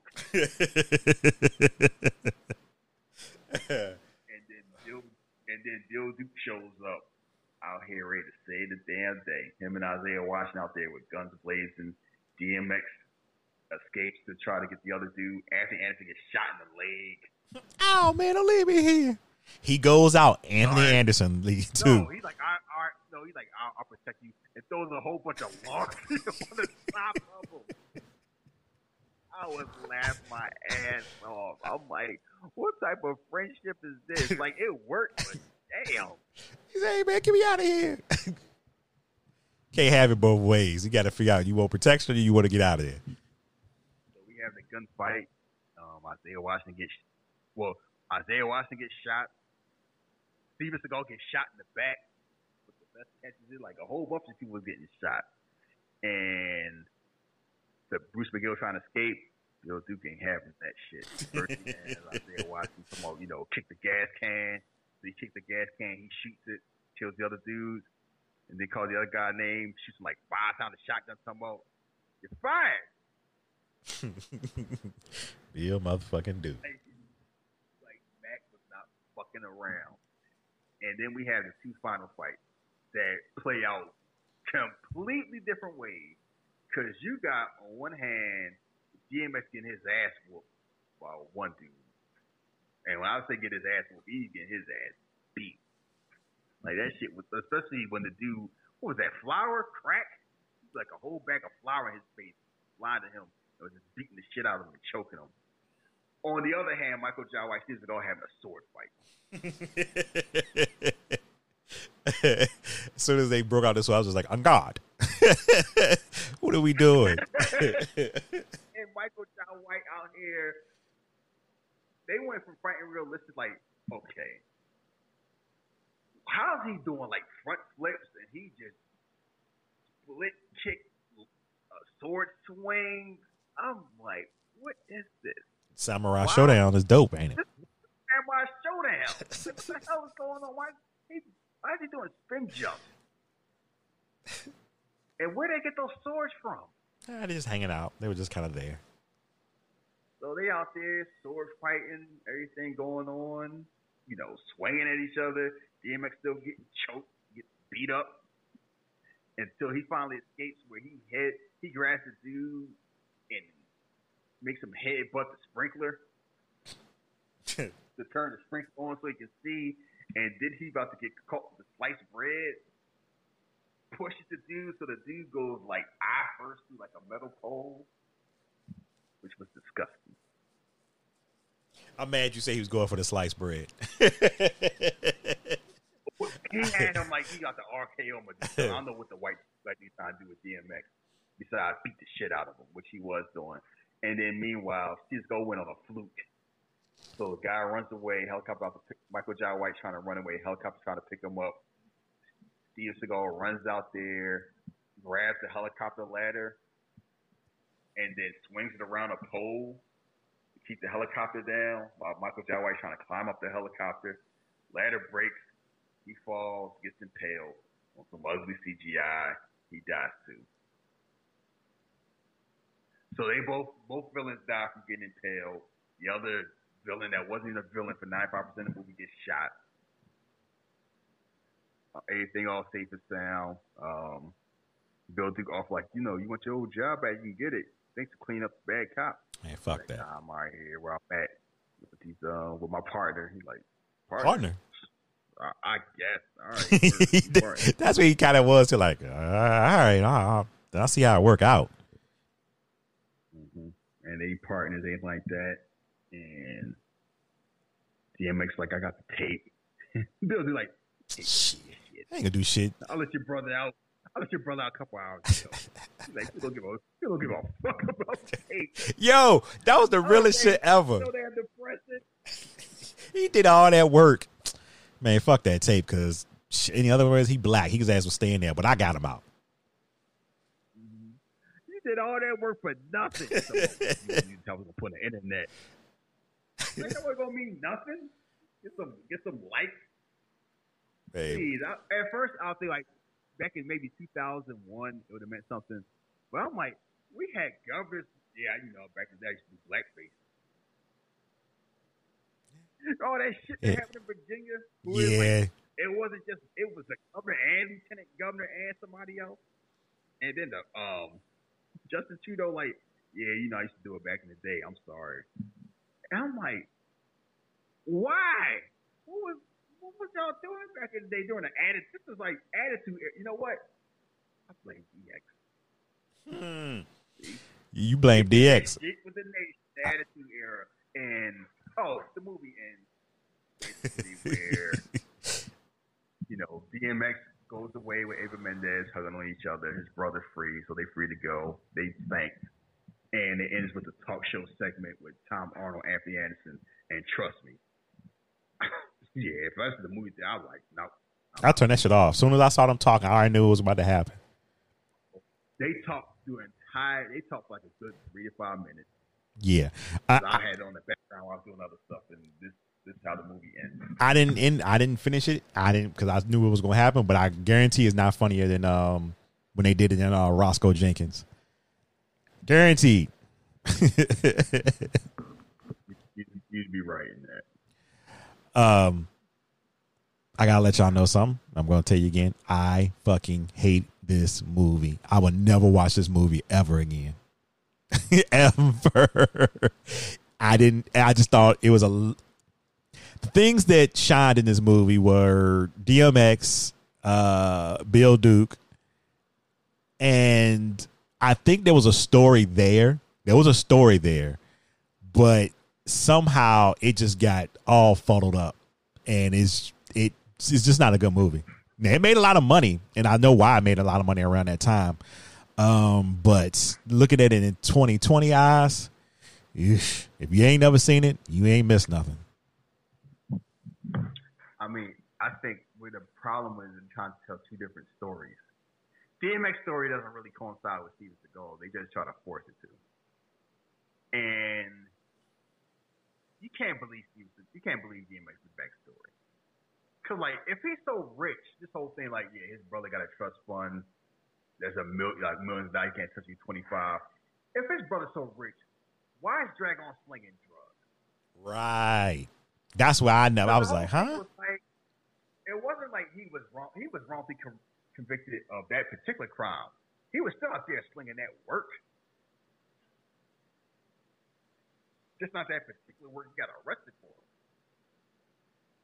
Yeah, like keep in mind, like it was like they planted these bricks on me, but it wasn't like I never sold drugs for my life. It's like, huh?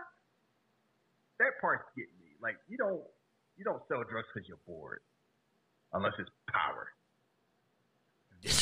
With Tariq's punk ass, but that's a different story for another time. Like no, you do that because there's no other option.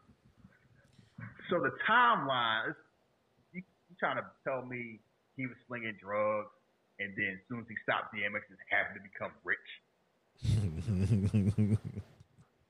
And I know, and listen, I understand we're not supposed to look at it that deep, but when you just start looking at the movie, you just kind of like, you start punching holes, and the holes just keep on going. It's a movie with a lot of stars, but it just ultimately fails. And I don't know, I blame the director, and I blame the writing mostly on it.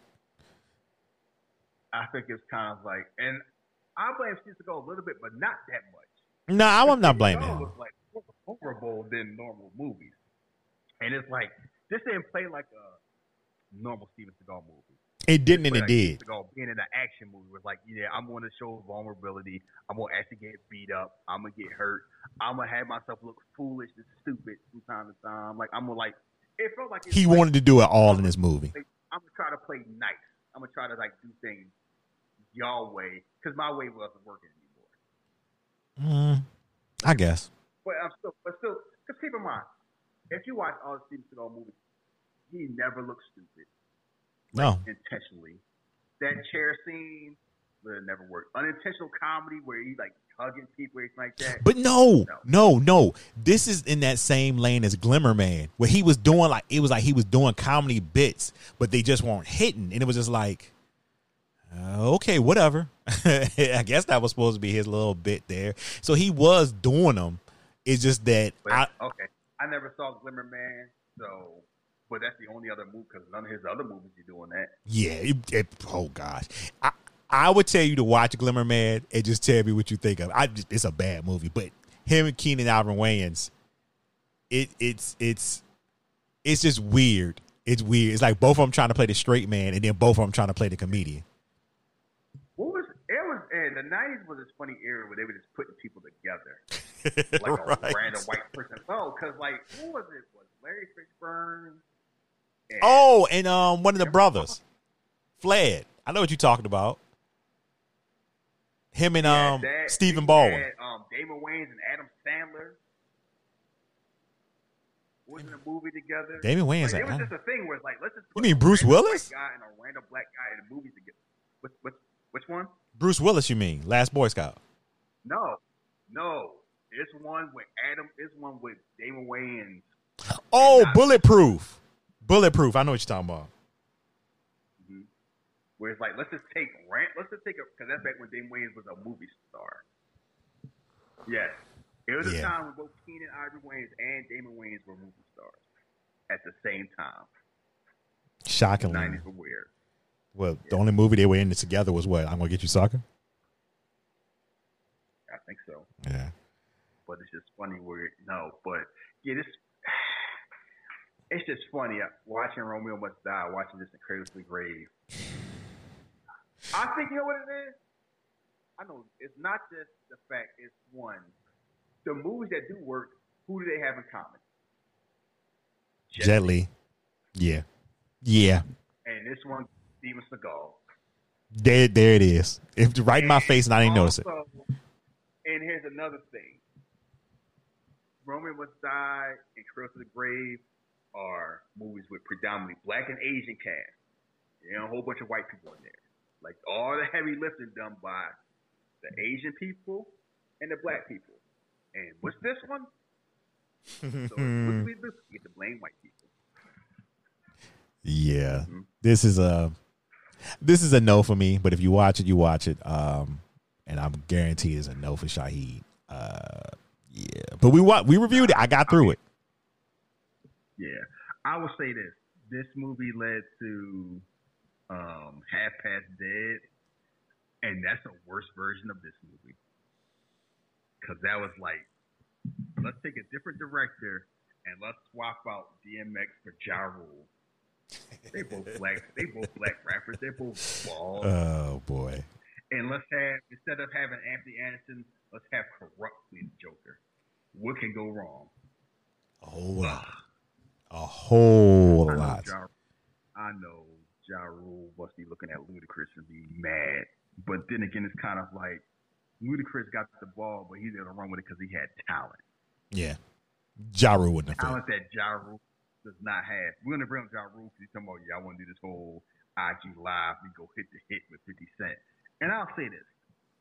Ja Rule had a lot of hits. That's all he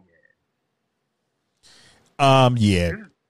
It's just a reverse 50 Cent where after Get Rich or Die Trying, most of 50 Cent's best songs were the non-singles. Yeah, and now I think that's if it was to happen, that's where Ja Rule problem gonna come at, because after those hits, you're gonna be like, okay, and 50 can keep going because it's. And not only that, how many Ja Rule songs do you actually still listen to now? Not one. We talk about like it's not a Ja Rule was the man. He was a star, but his stuff was like a specific time era, very specific. Oh yeah. And it's hard to listen to Ja Rule and not think about how 50 Cent talked about him. Like I can't separate the two anymore. Well, they're growling. You say growling the holes like a Cookie Monster. That line, like, ooh, I'm like, you talking about career get murdered? Ja Rule career got murdered. Yeah, he couldn't bounce back. Got torch, and he never bounced back. Sometimes it's like that. See, Rick Ross was able to bounce. Rick Ross brushed it off, kept on moving. Like when Jay-Z and Nas did their thing, Nas ended up coming off better. Like he ended up coming, like whoever you say the winner is, Nas didn't lose. Yeah, I don't think nobody won and nobody lost that one. That was just kind of like it was what it was. No, nobody lost that one, but I think Nas came off better at the end than Jay-Z did. Like Jay-Z was slightly diminished because the whole thing is kind of like he couldn't squash Nas, and he had to try to play, and then he tried to play dirty where his mom had to something like, all right, you're getting a little too personal, cut that shit out. Yeah. So even he knew he fucked up doing that. So yeah. But sometimes, but no, but yeah, this movie. But I don't want to wrap up with that one. I want to wrap. You know what I was thinking about with DMX? You talking about albums? You know what DMX is? What's that? DMX is if Allen Iverson with like 4 rings. If you take Allen Iverson's career and you gave like 2 or 3 rings and another MVP, that's DMX. Yeah, I can see that. I definitely. As far as like impact, because we talked about like how his out, like because around 2001 is probably like the peak as far as like, I don't know if it's like skill of music, but as far as like, cultural impact and popularity. Yeah, he was still that dude. This is the time. This is like I'm way at the top, because I was thinking about that when I was thinking about Jay-Z. We can write with this. You know what? Jay-Z is like Triple H, where he was hot for a long time, but he wasn't really on top for that long. And most of it came as like when people died, people left. Because when he started, Biggie Smalls, Tupac, and then you put Snoop Dogg above him. Then they both died. Puff had it for a little bit. Then DMX had it for like, 4 years, 5 years, and then DMX falls off. By the time DMX falls off, Eminem and Nelly's there. And then you had 50 Cent. Then after 50 Cent, you had Kanye. And then after Kanye, you had Drake. When during those times, like, Jay-Z was like, yeah, I'm the top. That's rapper there. He did.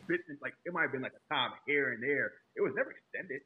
But I think the impact that he had, as far as, because the albums that he had and how his peers looked at him, especially around that time, around that era. I'm gonna say around the time of the Hard Knock Life to the Black Album, he was always looked at as, nah, Jay-Z the dude. Like, no, irregardless of what was going on. Jay-Z was, we looked at Jay-Z the dude, but Jay-Z was never on top. Like, when you say top, are you just talking about charts, or you just talking about? No, I'm talking about everything. It says a lot that his first like number one hit was like New York State of Mind. Think about that. Think about how many albums he had out. Think about how many hits he had. And his first like big one, where like everybody was like playing like that, was that one off the Blueprint 3. It wasn't Hard Knock Life? I thought that one was the one that. No. Oh, okay. No, Hard Knock Life brought him up to like a whole, okay, I'm top level. But he wasn't at the top because DMX was there. I don't know. I'm subject to disagree with that, but I think DMX at his prime was always above Jay-Z, because DMX at his prime was above everybody. Not that. And that's the thing. That's not what I'm disputing. I'm disputing about just basically putting him in that Triple H category. I see what you're saying, but I don't know if that's true. Like, because we always. When was Triple H ever looked at as the best wrestler? He might have been like the best heel before he got hurt. Like, it was time when the internet was treating like Triple H like the best wrestler on the planet, like that. But when was Triple H ever considered like the biggest star? What, when everybody left? Who was it? Him and during that time with him and Foley. So I guess that was 2000, 2001. Rock was bigger than him. That's the whole point. Rock was bigger than everybody. Like, that's my point with Jay-Z. Yeah, no matter how high Triple H got, first Undertaker was bigger. Stone Cold was. And then when Stone Cold left, The Rock was. And then both Stone Cold and The Rock left. And then it was Triple H. But then, like, Brock Lesnar was. Brock Lesnar was bigger. And then when Brock Lesnar left, John Cena and Batista was both bigger. So it was never a time where it's like extended period of time, like no matter how much you try to push Triple H being the man, where it's like, yeah, he's the biggest star in wrestling. He might have had for like bits and pieces there. Jay-Z had it for like maybe a summer. He had bits and pieces there, but like he might have been like the top one as far as people arguing on like XXL Magazine, The Source. But like everybody, no. I don't know. That's. If you really look at his career, and you look at the people that was hot around the same time, and you look at how people, trust me, it's the reason why Nelly was in movies. I know that what I'm saying is, when you start putting it down as far as record sales numbers and albums, I'm 100% with you on that. And because like you said, you can look at Nelly, you can look at DMX, you can look at Eminem. Not arguing that. That's fine. I'm just thinking about, because it's just so different, and it is different and the same in hip hop. No, you looking at from skill standpoint, that's a whole different argument. That's not what I'm looking at. Because that's I'm not saying who was considered the best. I'm saying who's considered the biggest. Who's considered like the top. I get what you. I honestly get what you're saying. I'm there with you. I just feel like that. I felt like, and maybe I'm just thinking, maybe Jay-Z, when I'm thinking is Jay-Z was in spurts. Because, he had, Hard Knock Life, he was hot. Then he had, I'm thinking, It's a whole thing. It's a lot of times where Jay-Z was hot. And there's a lot of times where Jay-Z was super hot. But all those times, it was always somebody that was hotter. Like, overall. Like, Jay-Z was, here's the thing about Jay-Z, people don't realize. Jay-Z a long time was looked at as real regional. Volume 2 Hard Knock was the first time he looked at kind of like it starts spreading out. Big Pimpin' spread it out some more. But as far as like this whole universal, everybody like Jay-Z, no, that was Volume 3. We just don't think about it because like, oh, we play Jay-Z videos all the time, so we all like it. I'm like, we played a lot of people's videos all the time. It wasn't just Jay-Z. Jay-Z was more popular than Nas, and Jay-Z was probably like the most popular, like big time lyricist. So we look at him at the top. I'm like, you look overall, it's times like Outkast is blowing Jay-Z out the water as far as popularity, or Nelly, certainly Eminem and 50 Cent. They were just bigger. Like, I'm not saying they were better. I'm saying they were bigger stars. Okay. I'm not going to, guys. If we real honest about ourselves, Jay-Z was always around, and Jay-Z was always looked at like a top thing, but Jay-Z was never looked at extended times like the biggest star in rap. He might have had spurts here and there when somebody fell off, so somebody else came. Okay. Nothing wrong with that. Triple H. Listen, it's nothing wrong with it, and I understand your argument exactly.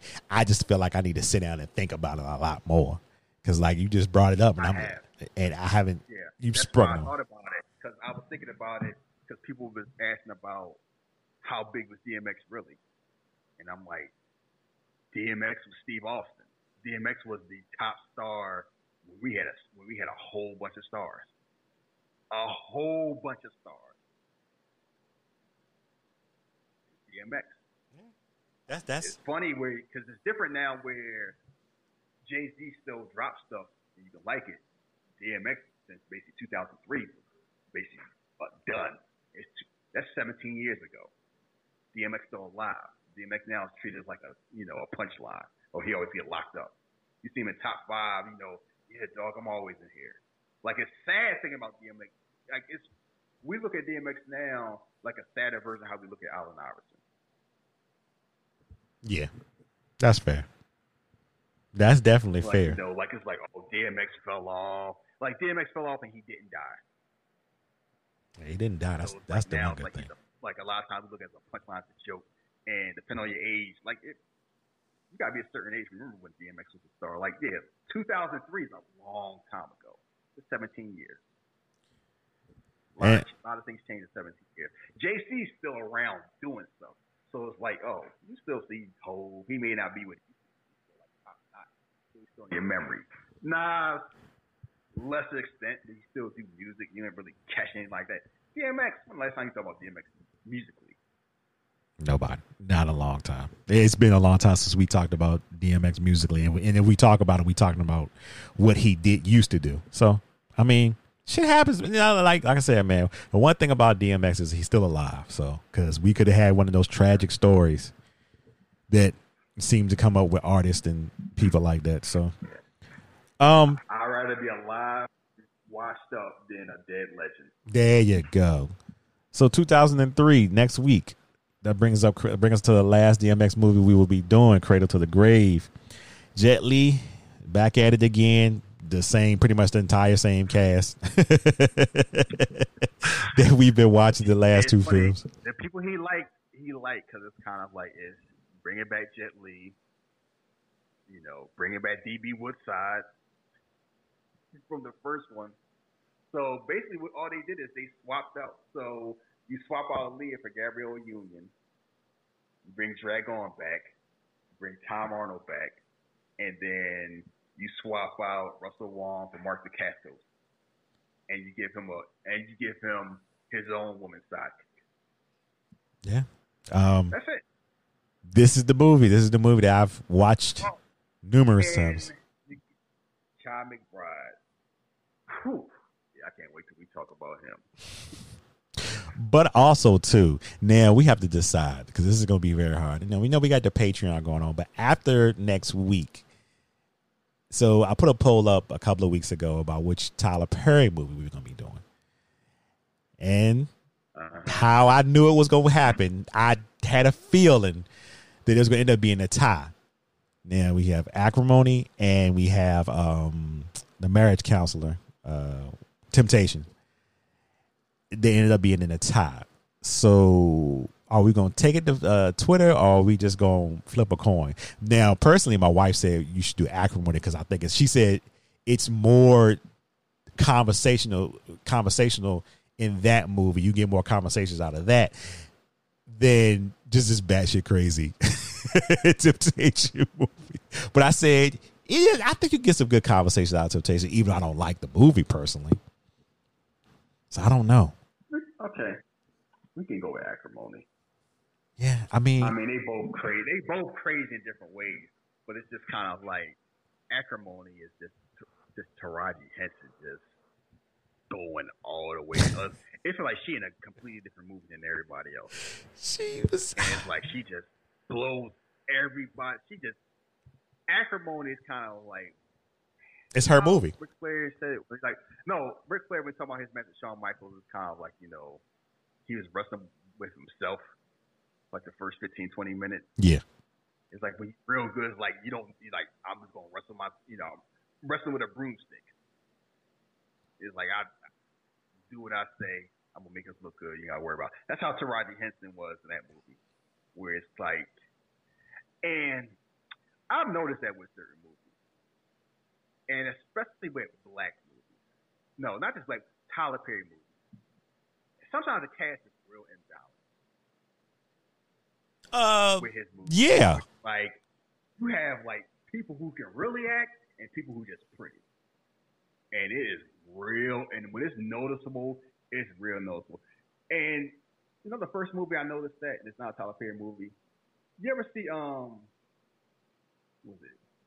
The movie Daddy's Girls? No. Clerks 2? Yeah. I watch all Kevin Smith movies. Yeah, so I've seen it. Rosario Dawson is, when you see her in a movie with a bunch of non-actors, you realize how good actors are. It's real noticeable, like, glad you said that. She is, and how unskilled almost everybody else.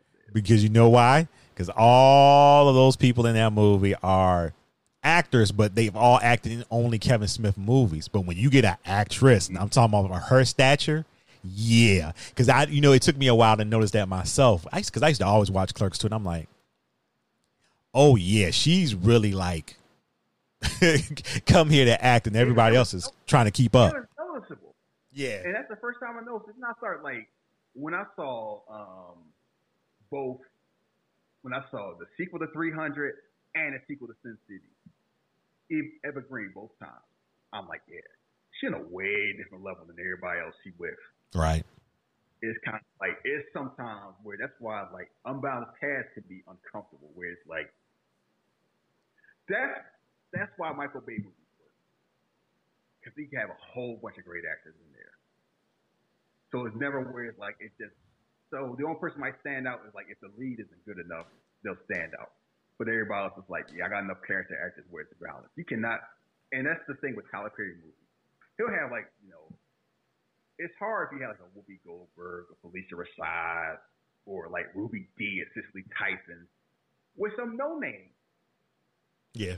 I mean, you even saw that. Yeah, I was on TBS. I was on a TBS show. Like, nah, it's gonna be noticeable. You saw that in the Tyler Perry Netflix movie.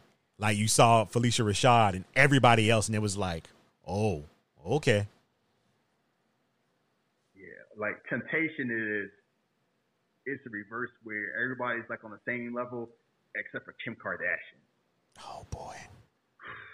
You know, I'm gonna be fair. I'm gonna take that to Twitter. Now, whatever Twitter decide, I'm gonna keep it up for like 7 days. Whatever they say, that's just to be the fucking movie we do. I'm just trying to wonder what was in Tyler Perry had casting her, because he had to know.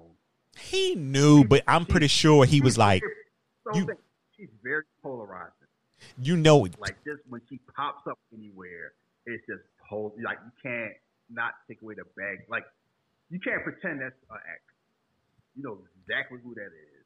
You know exactly what she represents. He was looking for a certain type of people to come to the movie, and they weren't black. They were white people who enjoy her. No. Here's the thing. That's white.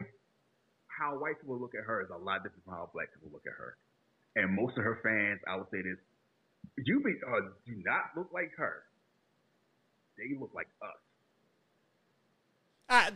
There's some truth to that. Yeah, I am definitely telling you. Look at who she dates. Right. Look at who her family dates, and look how white people look at her, and look how black men look at her. Yeah. Yeah. Tyler Perry put him in the movie because he wanted white people to come see his movies. He knows how to do that. He put Larry the Cable Guy in his movies. To have white people see his movies. Tyler Perry is many things. He ain't dumb. Like keep in mind, like he's had white people in his movies. What's the movie with Denise Richards and who was else? Was it Witness Protection? It was like Denise Richards and somebody else. I don't know. I can't think of the white guy that was in there. But no, Tyler Perry pop white people in his movies from time to time. That's true. I laugh at the one with Larry the Cable Guy. I never watched that shit. Oh, I saw that. Yeah, I used to watch all of his until a certain part, and then I stopped, and then I'll start watching stuff again. But no, yeah, they just different movies. Yeah, that's one thing. They are different movies, and yeah, we'll see what happens. Maybe we'll just put one of them on the Patreon. Yeah. So one is kind of like, don't let lust take you off the beaten path or you'll get AIDS. It's real heavy-handed. Like it's almost like a reverse of the whole. Did a good, this good woman all boring, so you get the bad bitch to spend your money. It's like the reverse.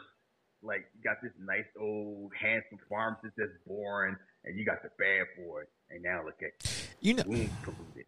The one thing I will say about the movie is, old girl, what's her name? Juicy Sister. Juicy Sister went there. She good or bad, she went there.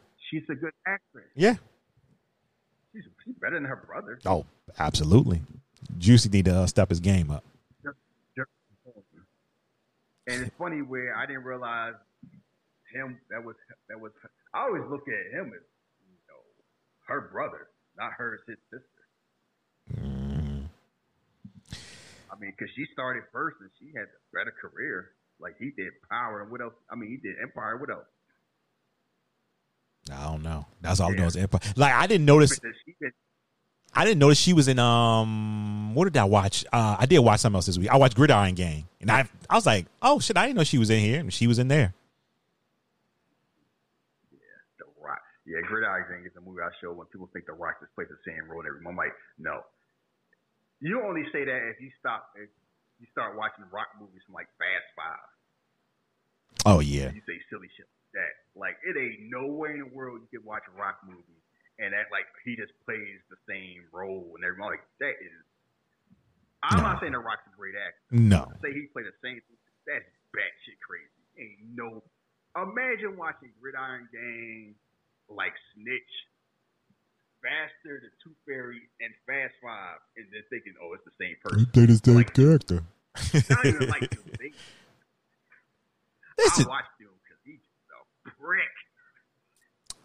He's such an asshole in that movie, and you still are rooting for him all the way until the end of the movie. What movie is that? Doom. Oh, okay. Yeah. He is an asshole. Still rooting for him. Doom was a hairline Rock, right? Still had his hairline and everything. It was starting to go. It's like tail in the hairline. Like His hair, game plan is where his hairline dies. Ooh, 'cause that boy was pushed back. Shit was the best. That was Captain Boomerang right there. No, that's the last one he had. And his hair was kind of curly too. That was Disney Rock was not a good look. Yeah, Jenny with the bad hairline trying to beat 215. Like no. Yeah, because as soon as he did all that in Tooth Fairy, when he did faster and the hairline gone, like okay, yeah, rock back on it. He hit the gym again. No more hair. No, since then, no more hair. So I don't know when we're gonna do this. And again, this may be a thing. Like I said, if this Patreon pop off, a lot of things gonna start being on there. But we most certainly cut it out. We most certainly have to have a month of JCVD because, as I said on Twitter this week, it's always interesting how the action stars of the 80s and 90s painted themselves and how they wanted to be portrayed. And what I noticed about Jean-Claude Van Damme is that he knows that people think he's pretty. And he's going to let it be known in every fucking movie he's in back then. And I was just jarring watching Lionheart how many times, somebody was like, oh, you pretty, or, oh, I don't know whether to kiss you or fuck you. I'm just like, what is happening right there? And I'm just like. I mean, because it's the thing. Him and Schwarzenegger, they were handsome men. Very, very handsome men. Like, facial-wise and physical-wise. Van Damme knew what he looked like. Yeah, he wanted you to know. He knew. He wanted you, like, he didn't put all that work in for nothing. That's true. That's true. And that's the thing. And we're going to do a JCVD month. We can wrap with this. It's funny seeing how his career portrayed, like, he became a better actor as the physical talent went away. Almost like a wrestler.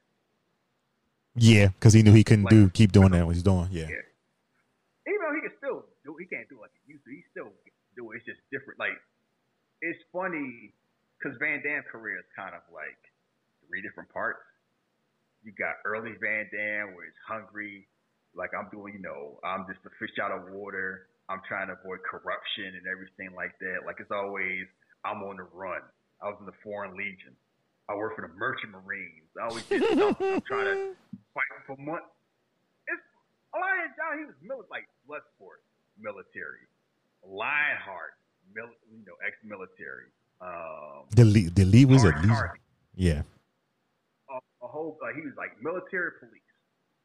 This whole thing. It's like I'm trying to do the right thing. I'm fighting for somebody else. Right. It's never for himself. I'm fighting for my teacher. I'm fighting for my brother. I'm fighting for my homie's family. I'm giving money to little girls. I'm fighting for my wife. Like, it's always, I'm fighting to help somebody else. Hard target. I'm fighting for, girl, find out what happened to her dad. I'm just out here fighting for the common man. Then the drugs hit. Oh, cocaine Van Damme is insane. Hey, Street Fighter, that's Street Fighter, Double Team with Robin. That Van Damme. Boy, I went to the movie theater to see that. To see what? The Double Team, him, Rodman, and Mickey Rourke. Oh, hell no. I went to the movie theater to see that. Keep in mind, Rodman was like the second most popular thing. This is like, NWO era Rodman. Right. We forget how popular this Rodman is. And it's still Van Damme. Like, Van Damme had fallen off here. That was a movie theater to see that. I actively spent money to, and I actually like that movie. That movie trash. And that movie aged like an old sandwich. I can't even remember the last time I seen that movie. And then the movie afterwards with Leela Rashan and Rob Schneider, where it's like they sell counterfeit jeans.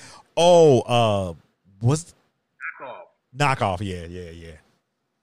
That was trash. That ran down a rat. So then that era, trash. Then he went to rehab. He could start getting lines in his face. And then he started getting like JCVD, Expendables 2. Like, he started laughing at himself. Then it's like, I'm in on, I'm comfortable enough to know I know what I used to be. I know what I am now. I can laugh at myself and be it's crazy how that turn works. that down. It's insane how that works out for these action stars, because it's like you can see Stallone doing that now. You can see Arnold do it now. Not so much Bruce Willis. He still kind of Stallone don't do it. a little bit, because If you watch the last Rambo movie, you know that's a lie. wait. I'm talking about Still want to be Stallone. I just powerless now. I know I don't got abs. I'm still gonna be husky. There ain't no way in the world you can watch The Expendables and watch Rambo and think Stallone is comfortable with aging. You only think he's comfortable with aging because you watch him in Creed. Well, I'm just saying he's better at it than he has been. Watch Escape Plan, and you tell me that. I have watched Escape Plan. I've seen the Escape. Like Schwarzenegger, he cool with being old because he are like, I'm the man. I've been the man. I already know what I can do. I don't need to prove nothing anymore. I don't mind. I'm old. I don't mind looking old. I don't mind acting old. I can do small movies. I can be, like I told you before we had this discussion, Schwarzenegger has no problem being in a Stallone movie. Stallone would never be in a Schwarzenegger movie. Never. Yeah. His ego too big. It's the same thing we talking about how Vin Diesel and The Rock. Rock can show up in a camp, like, Rock show up in the other guy with sandwich. I think it's a cameo. Rock will show up, just do something, just do it. Because they already know, keep in mind, you know how much money The Rock made the last 2 years in movies? You want to guess? Oh, close to $1 billion? What you think that? No. Talking about how much he got salary-wise. Oh, salary. I don't know. Yeah. What you think that first number start with? We going movie for movie or all together? Just for the last 2 years, total amount, salary-wise. 8? No. The first number is a 2. 2? He made over $200 million. He made shit. I didn't realize he did that many movies. Almost 90, and 2 years ago he made he made 124 1 year, and he made 90 this past year. See, I'd be forgetting he'd be spitting the movies out, man. Because no matter what you say about Skyscraper and the other one was San Andreas, people went to go see it because they knew what they were going to go see. Rampage. Rampage. The man be getting 15 to 20 million per movie plus a percentage of profit. Yeah, he's the man. $1 million is you want me to post a wall on Instagram? Give me $2 million. Oh yeah, that man about his money. Him and Kevin Hart, they got that whole social media thing locked down as far as when it comes to promotion and stuff like that. The Rock made so much. Robert Downey Jr. made $75 million for Endgame. 75. Because he got a percentage of the profit. You know how much that movie made. And The Rock still made more than he did. That's crazy. But I'll be cool with 75 though. So when you have that type of confidence, you don't worry about being a sidekick. Yeah. Vin Diesel, arrogant ass. Oh, I gotta be the star. Yeah, I'm the star. This is my show, Rock. Yeah. Came to my series, I come to yours. I'm part of my family, I'm not part of yours. Yeah. Family. They hopefully that shit'll get worked out by Fast 10. Well, it's funny with a year gap. They can always show more stuff if they want to. Yeah. But that's the one movie I'm mad that got delayed. Out of everything that got delayed was Fast and Furious. I was just about to order the tickets. I was too. I need to figure out how they brought Han back. I want to see John Cena doing his John Cena shit. A year. It ain't no telling if they get in their heads to be like, oh, maybe we should change this. I'm like, oh fuck. Oh shit. Nah, I figured the filming part is done. It's probably working done. on special effects. You can always add more stuff. Add a cut scene and here and there. You can't do nothing now. Nobody's filming anything now. Yeah. So, well, yeah. Next week we're gonna do Cradle to the Grave. Yeah. So that'll be next week, next Tuesday, Cradle to the Grave. Hold on, let me see if it's streaming somewhere so you good folks can. Let's see. No, it is not. Yeah, it's not streaming nowhere. We're doing a lot of movies that people got to pay for to watch. That's a mistake. We'll get better with that. But anyway, yeah, until next week, we are out of here. Peace.